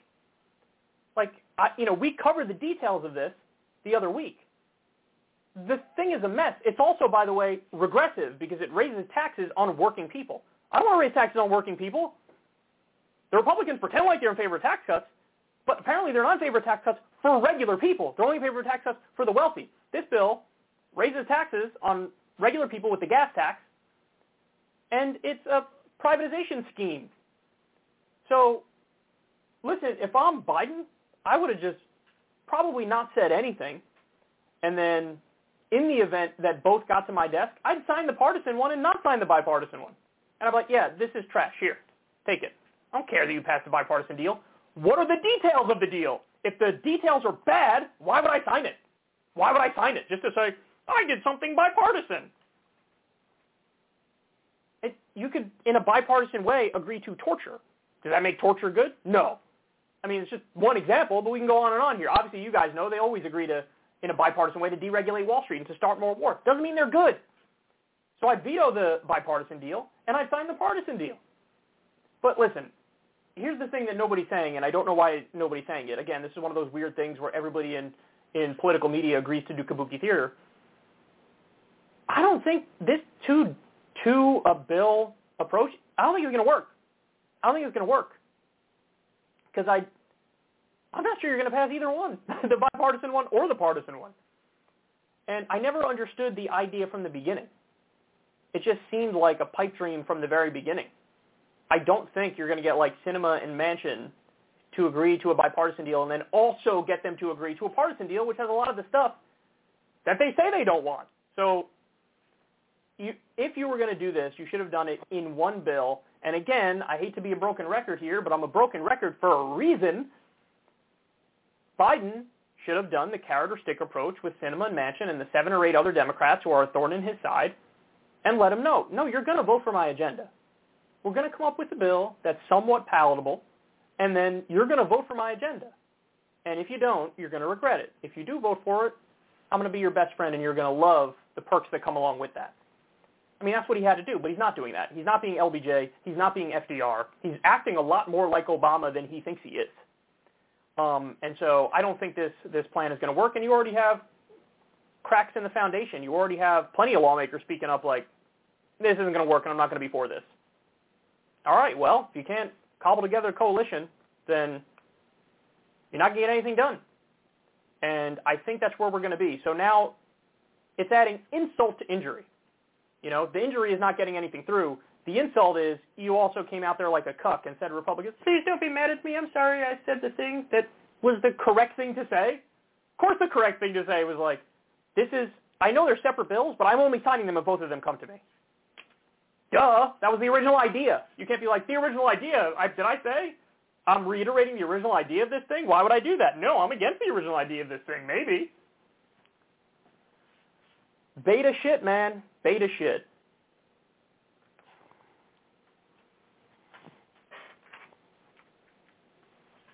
All right, next.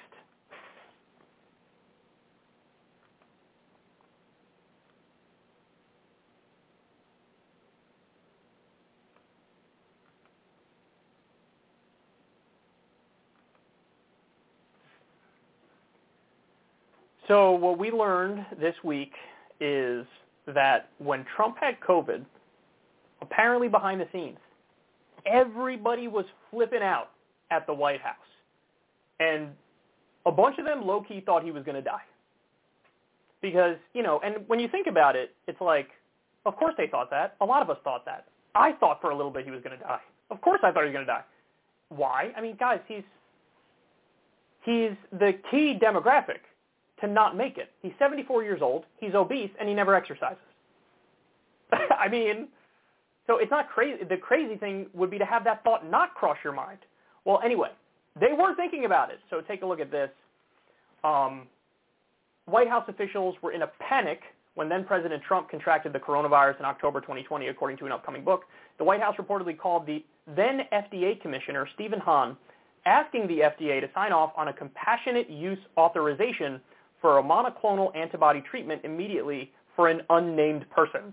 The alleged incident is detailed in the book, Nightmare Scenario.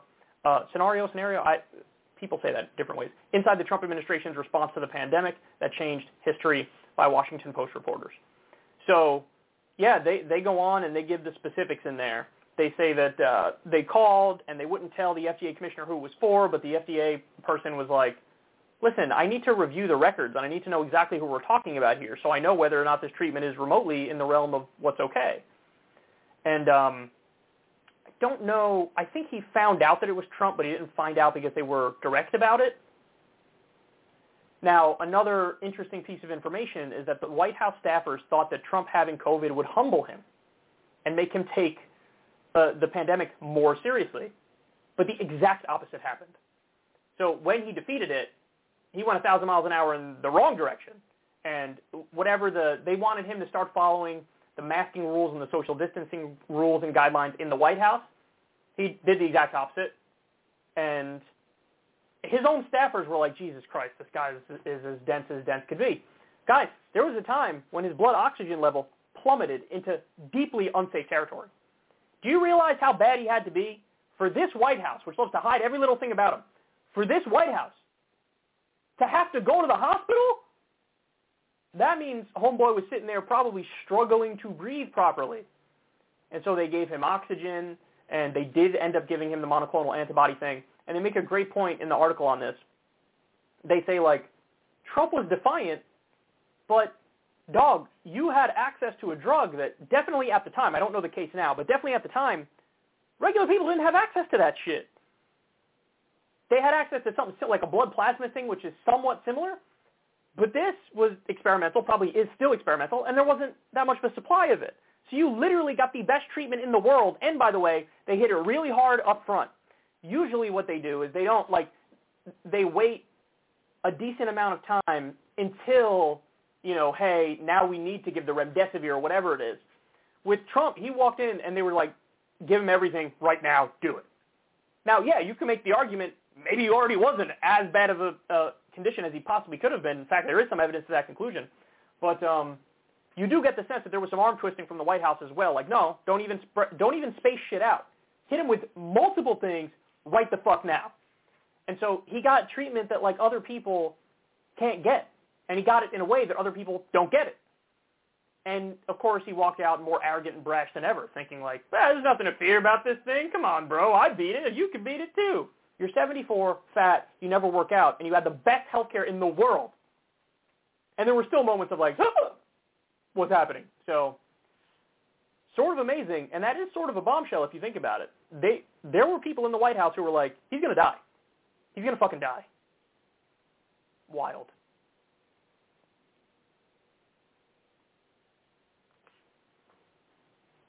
All right, next. So there's this new poll out from Axios, and there are some stunning findings in it. Let me show you. Just 66% of Republicans and GOP leaners ages 18 to 34 have a positive view of capitalism. That's down from 81% in January 2019 when we first polled on these questions. That's a huge drop, guys. 15-point drop in that short time frame. 56% of younger Republicans say the government should pursue policies that reduce the wealth gap, up from just 40% 2 years ago. So it was a minority before. Now it's a clear majority that say you need to reduce the income and wealth inequality. That's amazing. This is Republicans, young Republicans we're talking about.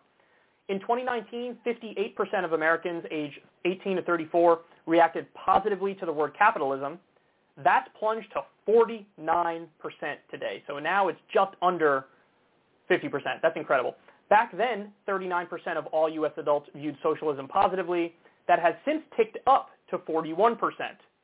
Socialism has positive connotations for 60% of black Americans, 45% of American women, and 33% of non-white Republicans. Those numbers have grown over the past 2 years from 53%, 41%, and 27%, respectively. So these are big moves, guys. Only 48% of American women view capitalism in a positive light, down from 51% 2 years ago. And so they also go on to say, today, 18 to 34-year-olds are almost evenly split between those who view capitalism positively and those who view it negatively. So it's 49% positively, 46% negatively. 2 years ago, you ready for this? It was 58% positive and 38% negative. So, I mean, listen, what's happening? It doesn't take a genius to figure this out, man. The pandemic happened, and then people realized, oh, shit, the government came in and gave me a little stimmy love, and that shit was helpful, and I liked it, and we should do more of that. That's what happened. What happened is a pandemic, and through no fault of their own, people lost their jobs in the private marketplace, and they were like, oh, this is volatile, this is silly, this is dumb, this is unsustainable, this is fragile, we need to do something better, and then the government had to step in and say, here's some unemployment assistance, here's a stimulus check, and by the way, oops, we just proved to you guys that government could be a force for good if we want it to be. Shocker. Look at the New Deal. Look at Social Security. Look at Medicare. Look at Medicaid. I mean, duh, of course the government could be a force for good if they want to be. If you have the right rules, if you have the right laws, if you have the right programs, of course. That should be obvious. But for the longest time, people have been raised on this notion of Reaganomics and the scariest words in the English language are I'm from the government and I'm here to help and all that nonsense. The neoliberal era. Even Bill Clinton half agreed, or more than that probably, the right-wing ideology. So now we were in a position where we had no choice. The government had no choice. Now, of course, they did things that were terrible too, like they bailed out all the corporations with no strings attached. Yet again, that's the downside of the bailouts and the spending. But the upside, people looked at that like, shit, I needed this, and this saved me. And that changed people's minds, man. Listen, material well-being will always be king. Material well-being will always override whatever silly culture war issue of the day or brainwashing propaganda you've been force-fed. And I think that's what this proves. So let's reiterate here. There was a 15-point drop even among young Republicans in just a few years in their support of capitalism. A strong majority of Republicans say, effectively, redistribute the wealth. You need to redistribute it. This is ridiculous. And the youth in the country is nearly evenly split on capitalism versus socialism. That says a lot. And listen, it gets back to a main point that we have on this show all the time, which is when you actually look at the polling data, when you look at the specific issues, people are overwhelmingly left. They want to raise the minimum wage. They want to raise, taxes on the rich. They want to raise taxes on corporations. They want UBI. It was 55% in the middle of the pandemic. So you go issue for issue. They want to end the wars. People are like, I'm on the left. But there's colossal effort to cloud everybody's judgment and muddy the waters and make people feel like that's not the case. You have the culture war, which the right invokes to just drag people back to the right. Like, oh, don't do that. What about religion? What about cancel culture? What about all this bullshit? Don't look at the economic stuff. Don't look at the economic stuff. And of course, you have a government that's totally corrupt and bought and owned. But the point is, even with the government doing the bare minimum in the middle of a pandemic and what was effectively a depression, people were like, oh shit, I love this, dog. I absolutely love this. Telling you, man, you just need a competent social democrat who knows how to run. And that person can crush in an election. Crush in an election. Unfortunately, I don't think we have a competent social democrat who's not also sort of too in the weeds on the social issues and the culture war stuff, and also who has a metaphorical pair of steel balls. That's also something we need. So it's a little upsetting because you see the potential and then you see the reality of who we get. We got Trump and then we get Biden. I mean, come on. But, the left base and left voters are all in on left economic policies, and now you have a majority of young Republicans are like, yeah, I agree more with them. So this is the definition of populism. If a majority of young Republicans are like, redistribute the wealth, of course. Guys, because you know what? What people learned beyond any doubt is that, oh my God, everybody who lost their jobs, it wasn't their fault. It has nothing to do with laziness. It has nothing to do with a character flaw or a moral failing. People lost their jobs because of something totally out of their control. That makes people wake up. It changes it from an individual analysis to a collective analysis, a systemic analysis. That's super important. That is super important. So you can't fool people anymore. These numbers are astounding. They're absolutely astounding. And billionaires, by the way, this is another fact that I think a lot of Republicans now know too, which is making them turn on the system. Billionaires got $1.2 trillion richer during the pandemic. Everybody else is struggling. They got $1.2 trillion richer. By the way, that's at the same time that millions and millions and millions of Americans slipped through the cracks when it comes to the unemployment system. So people who needed money desperately, some of them didn't get a penny of unemployment assistance, and billionaires got $1.2 trillion with a T dollars richer. Wait until these people learn the other facts as well, like the one we talk about on this show all the time, the Rand Corporation study, which found that the top 1%, or even the top fraction of 1%, they effectively stole $47 trillion from the bottom 90% from the 1970s until today. they've rigged the system in a way that if the wealth distribution was just the same as it was in the 1970s, every American in the bottom 90% would be $1,144 per month richer. Isn't that amazing? You never hear about that. As soon as these people get educated, this is what I'm talking about. I believe in the power to change people's minds and to make them evolve. And I know because I've seen it and I've done it. You know, I've taken people from that alt-right pipeline and made them lefties. Take yes for an answer. You know, you can change people's minds. They can evolve. They can grow. They can learn. Now, can everybody do it? No, of course there's going to be some people you can't change. But there are plenty who you can. And this poll is a testament to that. Now, it took a hell of a lot, but here we are. So now it's how do you take this energy and harness it for good? Harness it for a real social democratic agenda. That's the open question. That's the one that no elected Democrats have figured out yet. And it's a damn shame. But this is just waiting. This is untapped potential to change the country for the better, to usher in a new New Deal era, a new FDR-style era, a new redistributive era. Government can be a force for good. We just have to demand it.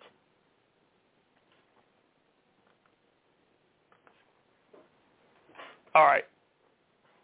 Conservative pundit Michael Knowles went on Dave Rubin's show. Now, Michael Knowles is a guy who I've debated previously at Politicon. It was like a panel situation. It wasn't one-on-one, but there were some hilarious moments in that. In fact, David Pakman recently released a video. I think it was titled something like Why the Right Doesn't Want to Debate the Left.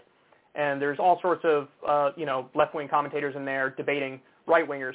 There's one clip of me debating Michael Knowles, and he said something along the lines of, like, I'm pro-life. And then I responded, oh, so you're against the death penalty. That's good to know. And Michael Knowles immediately was like, no, I'm pro the death penalty. I was like, okay, so thank you for walking right into my trap. This is going to be really easy because you just contradicted yourself instantly. And there were other parts of it too. It was like, oh, I believe in due process. I was like, oh, so you're against Guantanamo Bay. Great. He was like, no, I'm for that. Okay, well, again, you contradicted yourself. You guys are amazing. I'm in favor of due process, but only for Americans? So anyway, it's easy to run circles around him. He's not that bright. That's my point. Here he is on Dave Rubin's show.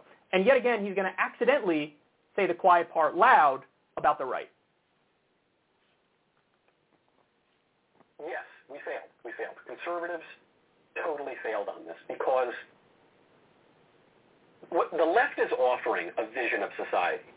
It's basically the radical left's vision of society is just the inverse of whatever the vision used to be. You know, in the 1950s, if you were a communist, you would be canceled. You would lose your career in Hollywood. You could be prosecuted. I mean, it was illegal under the Smith Act.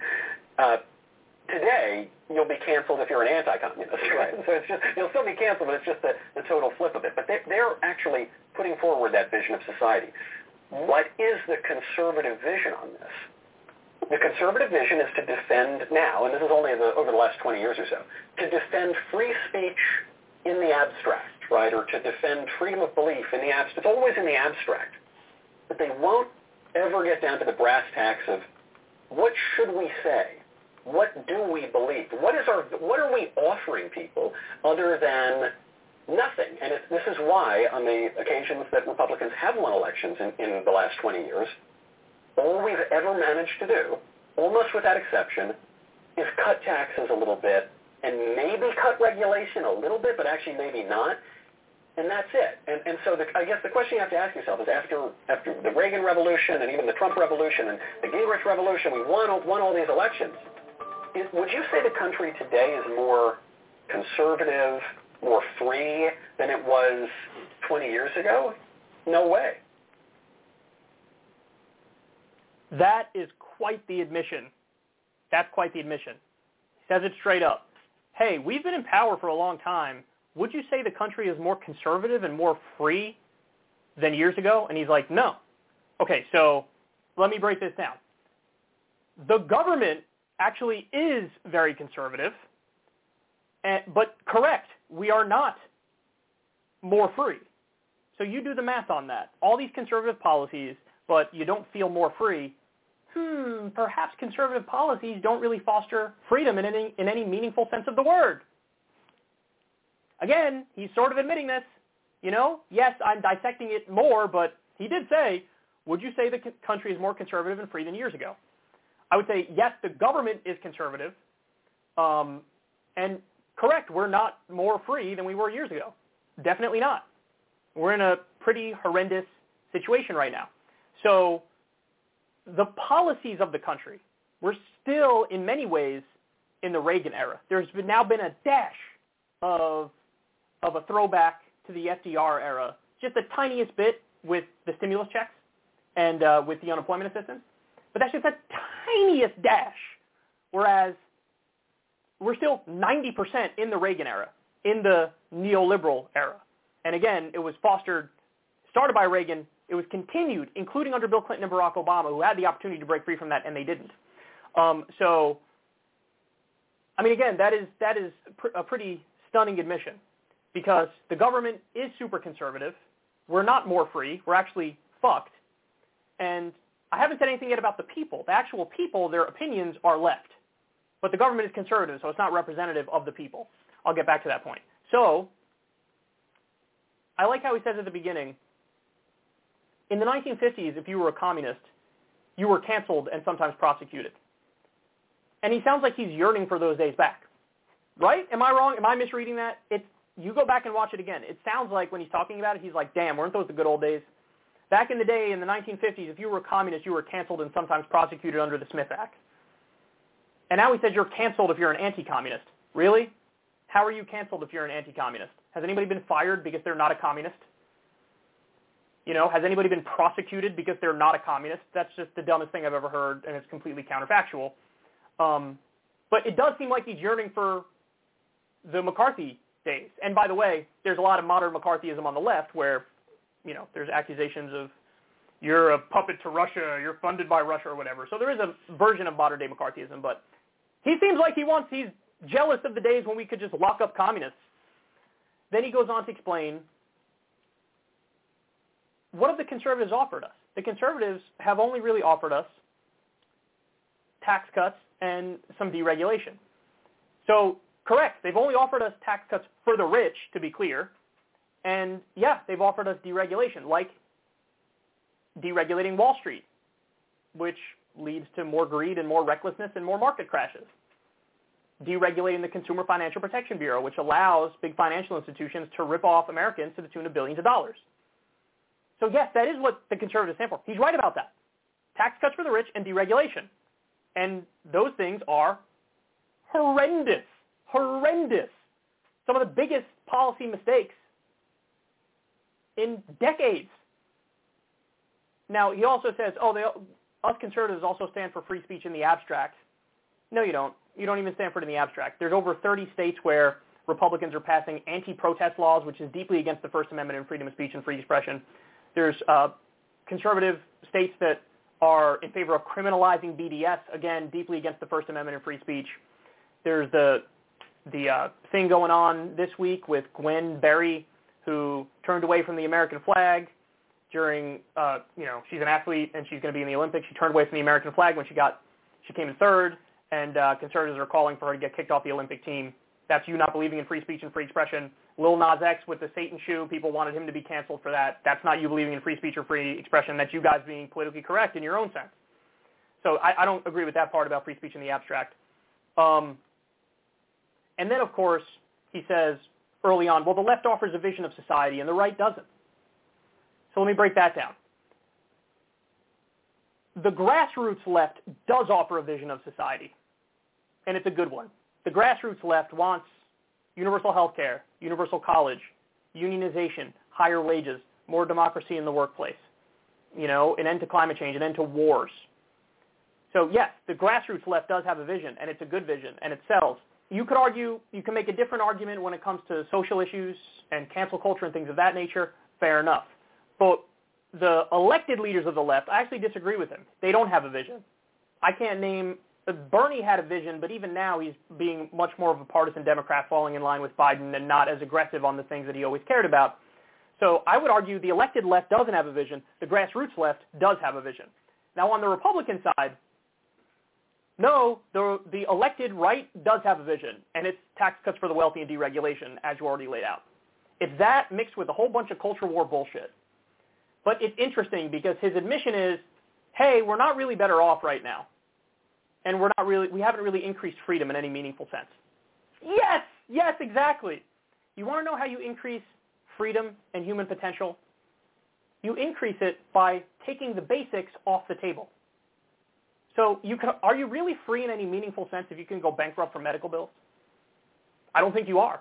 Are you really free in any meaningful sense if in this country young people have accrued $1.7 trillion with a T of student loan debt? Are you really free in any meaningful sense? You got to pay off your student loans into your 50s? Are you? Are you really free in any meaningful sense if you work for a wage that isn't a living wage? And so you work full time, you're not lazy, you have no moral character failing, but you still can't pay the bills. Are you really free in any meaningful sense? So I submit to you the way to increase human freedom and potential is to move closer to social democracy or socialism, form of market socialism, for example. I mean, that's libertarian socialism, you could say. This is how you increase freedom in a meaningful sense, where you give people better wages, you give people more leisure time, more control of their own lives. And listen, again, Michael Knowles is admitting the most important part. He's like, yeah, the right, they push for tax cuts. Again, for the rich. He doesn't say that, but I'm saying that because it's true. Tax cuts for the rich and it's deregulation. He says sometimes. No, he's right. It's pretty much all the time. Tax cuts for the rich and deregulation. And hey, everybody's still sort of screwed. Correct, Michael, which is why neoliberalism and neoconservatism, by the way, the endless wars, this is not the answer. This is not the answer. You're increasing human misery and suffering and poverty and degradation. The real answer is to have more of a social democratic system. That will increase freedom. But yes, the elected right, they do have a vision, and it's a bad vision. So he pretty much says the quiet part loud here, doesn't he? He pretty much says the quiet part loud. Hey, we've been in control for a long time, and things aren't getting better. That's exactly the point. So you shouldn't be in control. We should end the Reagan era, and we should start an all-out new FDR-type era, social democratic era. The idea that government can be a force for good and can help people and can be representative of the will of the people. That's what we need to do.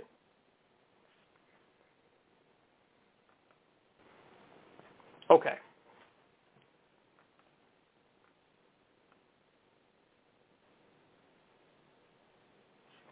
Next.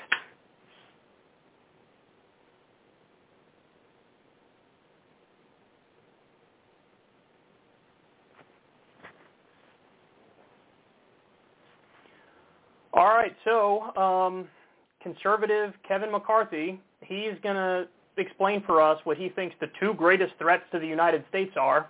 This is kind of hilarious. Let's watch it, and then I'm going to rip it apart. And then what we'll find as well is no one's asked me about when's the debt ceiling coming up. Well, the debt ceiling's coming up much faster because all the Democrats voted for that one. Rose. $1.9 trillion bill that had less than 9% going to COVID. So yeah, that's a much higher debt faster. And the two greatest threats to this nation is China and our debt. And they're spiraling in both directions by not holding them accountable and continuing to waste money on what they're spending it on.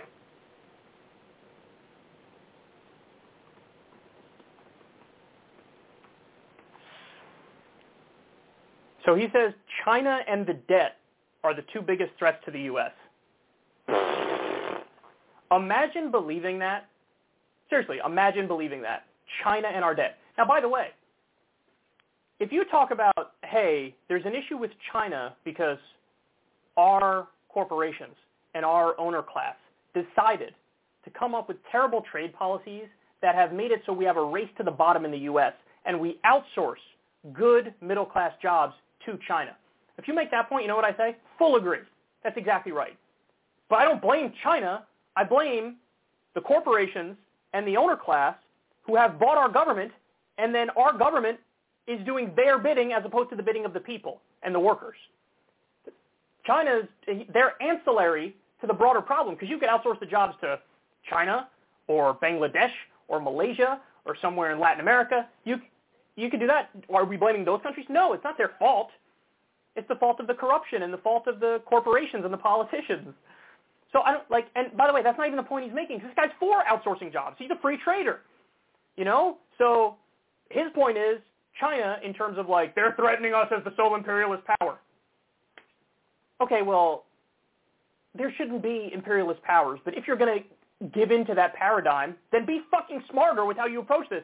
They're doing the Belt and Road Initiative and getting people to like them, and we're bombing everybody and their grandma, and then we're surprised that they don't like us. These guys are fucking dense, man. It's amazing. But China's the biggest threat to us. The debt is the biggest threat to us. Every time it's a Democratic administration in power, Republicans are always, the debt! Oh my God, the debt and the deficit! Oh my God, the debt and the deficit! Meanwhile, when Trump was in power, he could spend like a drunken sailor, and they're like, sweet, bro. See, we got the economy's being stimulated by the spending. This is great. We got a great economy. Yes. So they didn't talk about the debt. They didn't talk about the deficit. They voted for legislation that increased it massively.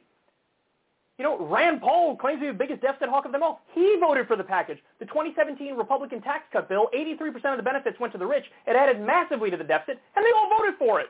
Like, oh my God, this debt and deficit. You guys voted for all the wars. You guys voted for all the tax cuts for the rich.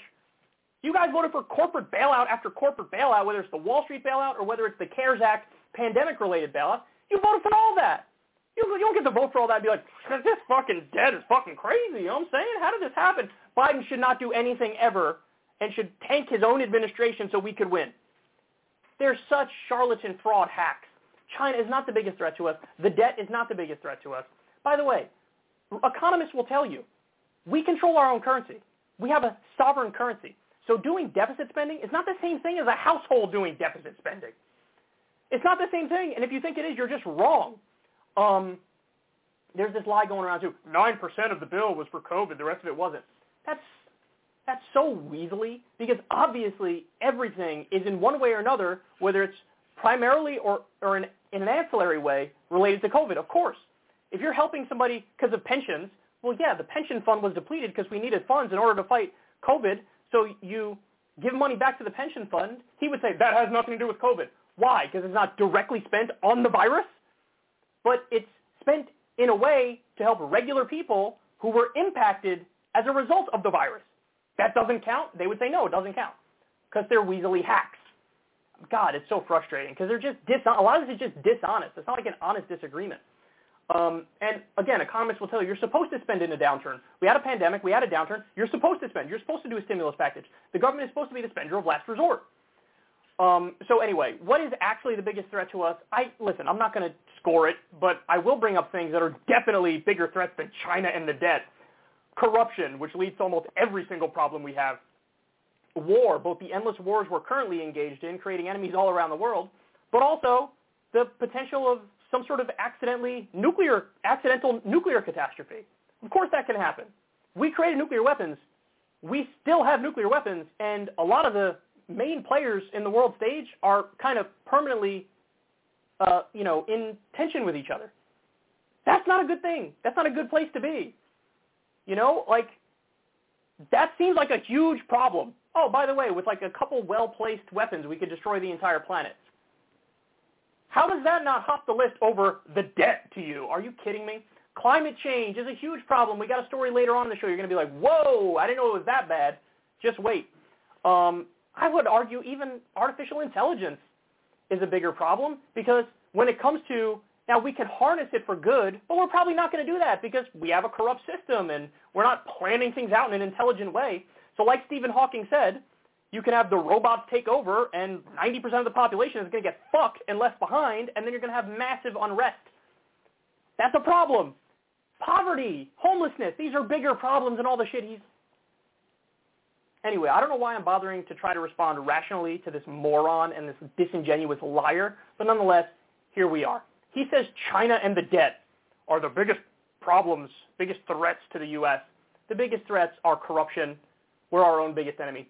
Endless war, some potential accidental nuclear catastrophe, climate change, artificial intelligence, taking all the jobs, poverty. These are the real problems, and I think that this stuff is just downright silly that he says.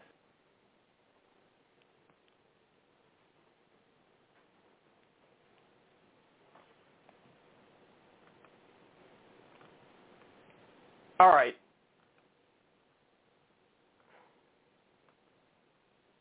let me do two more for you.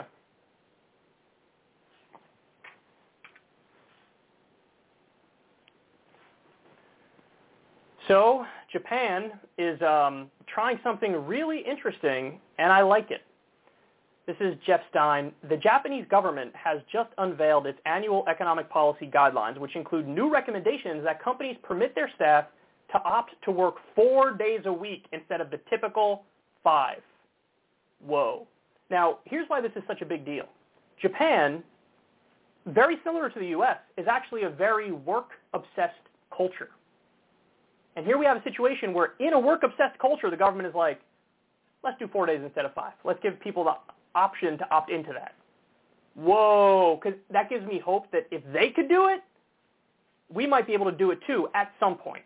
So there have been studies which show that productivity increases when you go to 4 days. I think there were some that say stays the same, and then others say, no, it literally increases. So you get more accomplished from working fewer days because when you have more days off, you refresh and you're more on the ball when you're working. That shouldn't be too surprising to people. Also, whenever we talk about this, I like to give people the history of this. They don't understand that we were so close to having a 4-day work week during the Great Depression in the New Deal era. In fact, there was, I believe it was a 30-hour work week bill passed the House of Representatives. And I think there was some last-minute compromise which axed it and made it a 40-hour work week. And that was part of some New Deal deal that was made, bill that was signed into law. But we were this close, man. You go back and read, there was this great article that I always reference. It's this alternate article from over a decade ago where they're giving the history on this. Even conservative Republican presidents were open about the fact, like, yeah, I mean, I think we should get to a point where people have, multiple paid months off every year. You had conservative Republicans who were like, paid time off is a no-brainer and it should be at least a month or two. Now if Bernie says that, people are, oh my God, communist, Marxist, tyrant, totalitarian, dictator, worst person on earth, idiot, dumbass, prick, we hate you. Conservative Republicans used to say, everybody should get paid time off by law. We literally passed a bill through the House of Representatives that was like a 30-hour work week. By the way, now, here's the saddest part. The reason why we were able to get shit like that through back then is because money wasn't in politics yet. So you actually had more of a debate on, like, the ideas as opposed to, hey, I got to represent my donors. I got to represent Raytheon and Pfizer every time I vote. So, unfortunately, our politicians are corrupt now, and this stuff barely gets brought up. The Democrats actually have similar things on the agenda, paid time off and stuff, and paid maternity leave on the agenda, but yeah, it's actually got to get through reconciliation. And are you going to hold Manchin and Sinema and the 7 or 8 asshole Democrats who are just complete corporate sellouts? I don't know. We'll see. I doubt it, but, a boy can dream. But anyway, yeah, man, 4-day work week, I really do in many ways view it as a no-brainer. Most people are working jobs that they despise. I forget the number, but it was something like only 15% of the workforce feels engaged at their job, which really hits me as like only 15% really like their job in a way where they want to be doing it. I mean, that's a crisis. That's a scandal. So if it's that low and people are working these jobs they don't want to work, either we need to retool the economy so people do fulfilling work, or in the meantime, at least make it so you have to spend fewer hours in that misery. So 4-day work week, 100% in favor of that. And we could still be just as productive, if not more so, and we get more leisure time. Everybody's happier. I do think you'd see a drastic change when it comes to anxiety, depression, and things of that nature. So I think Japan has it right. Now, I think they're just experimenting with it at this point.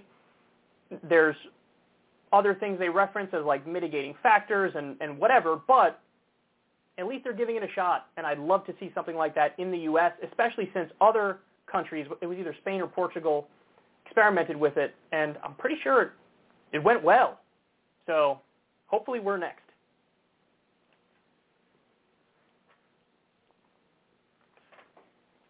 All right, final story of the day. Here we go.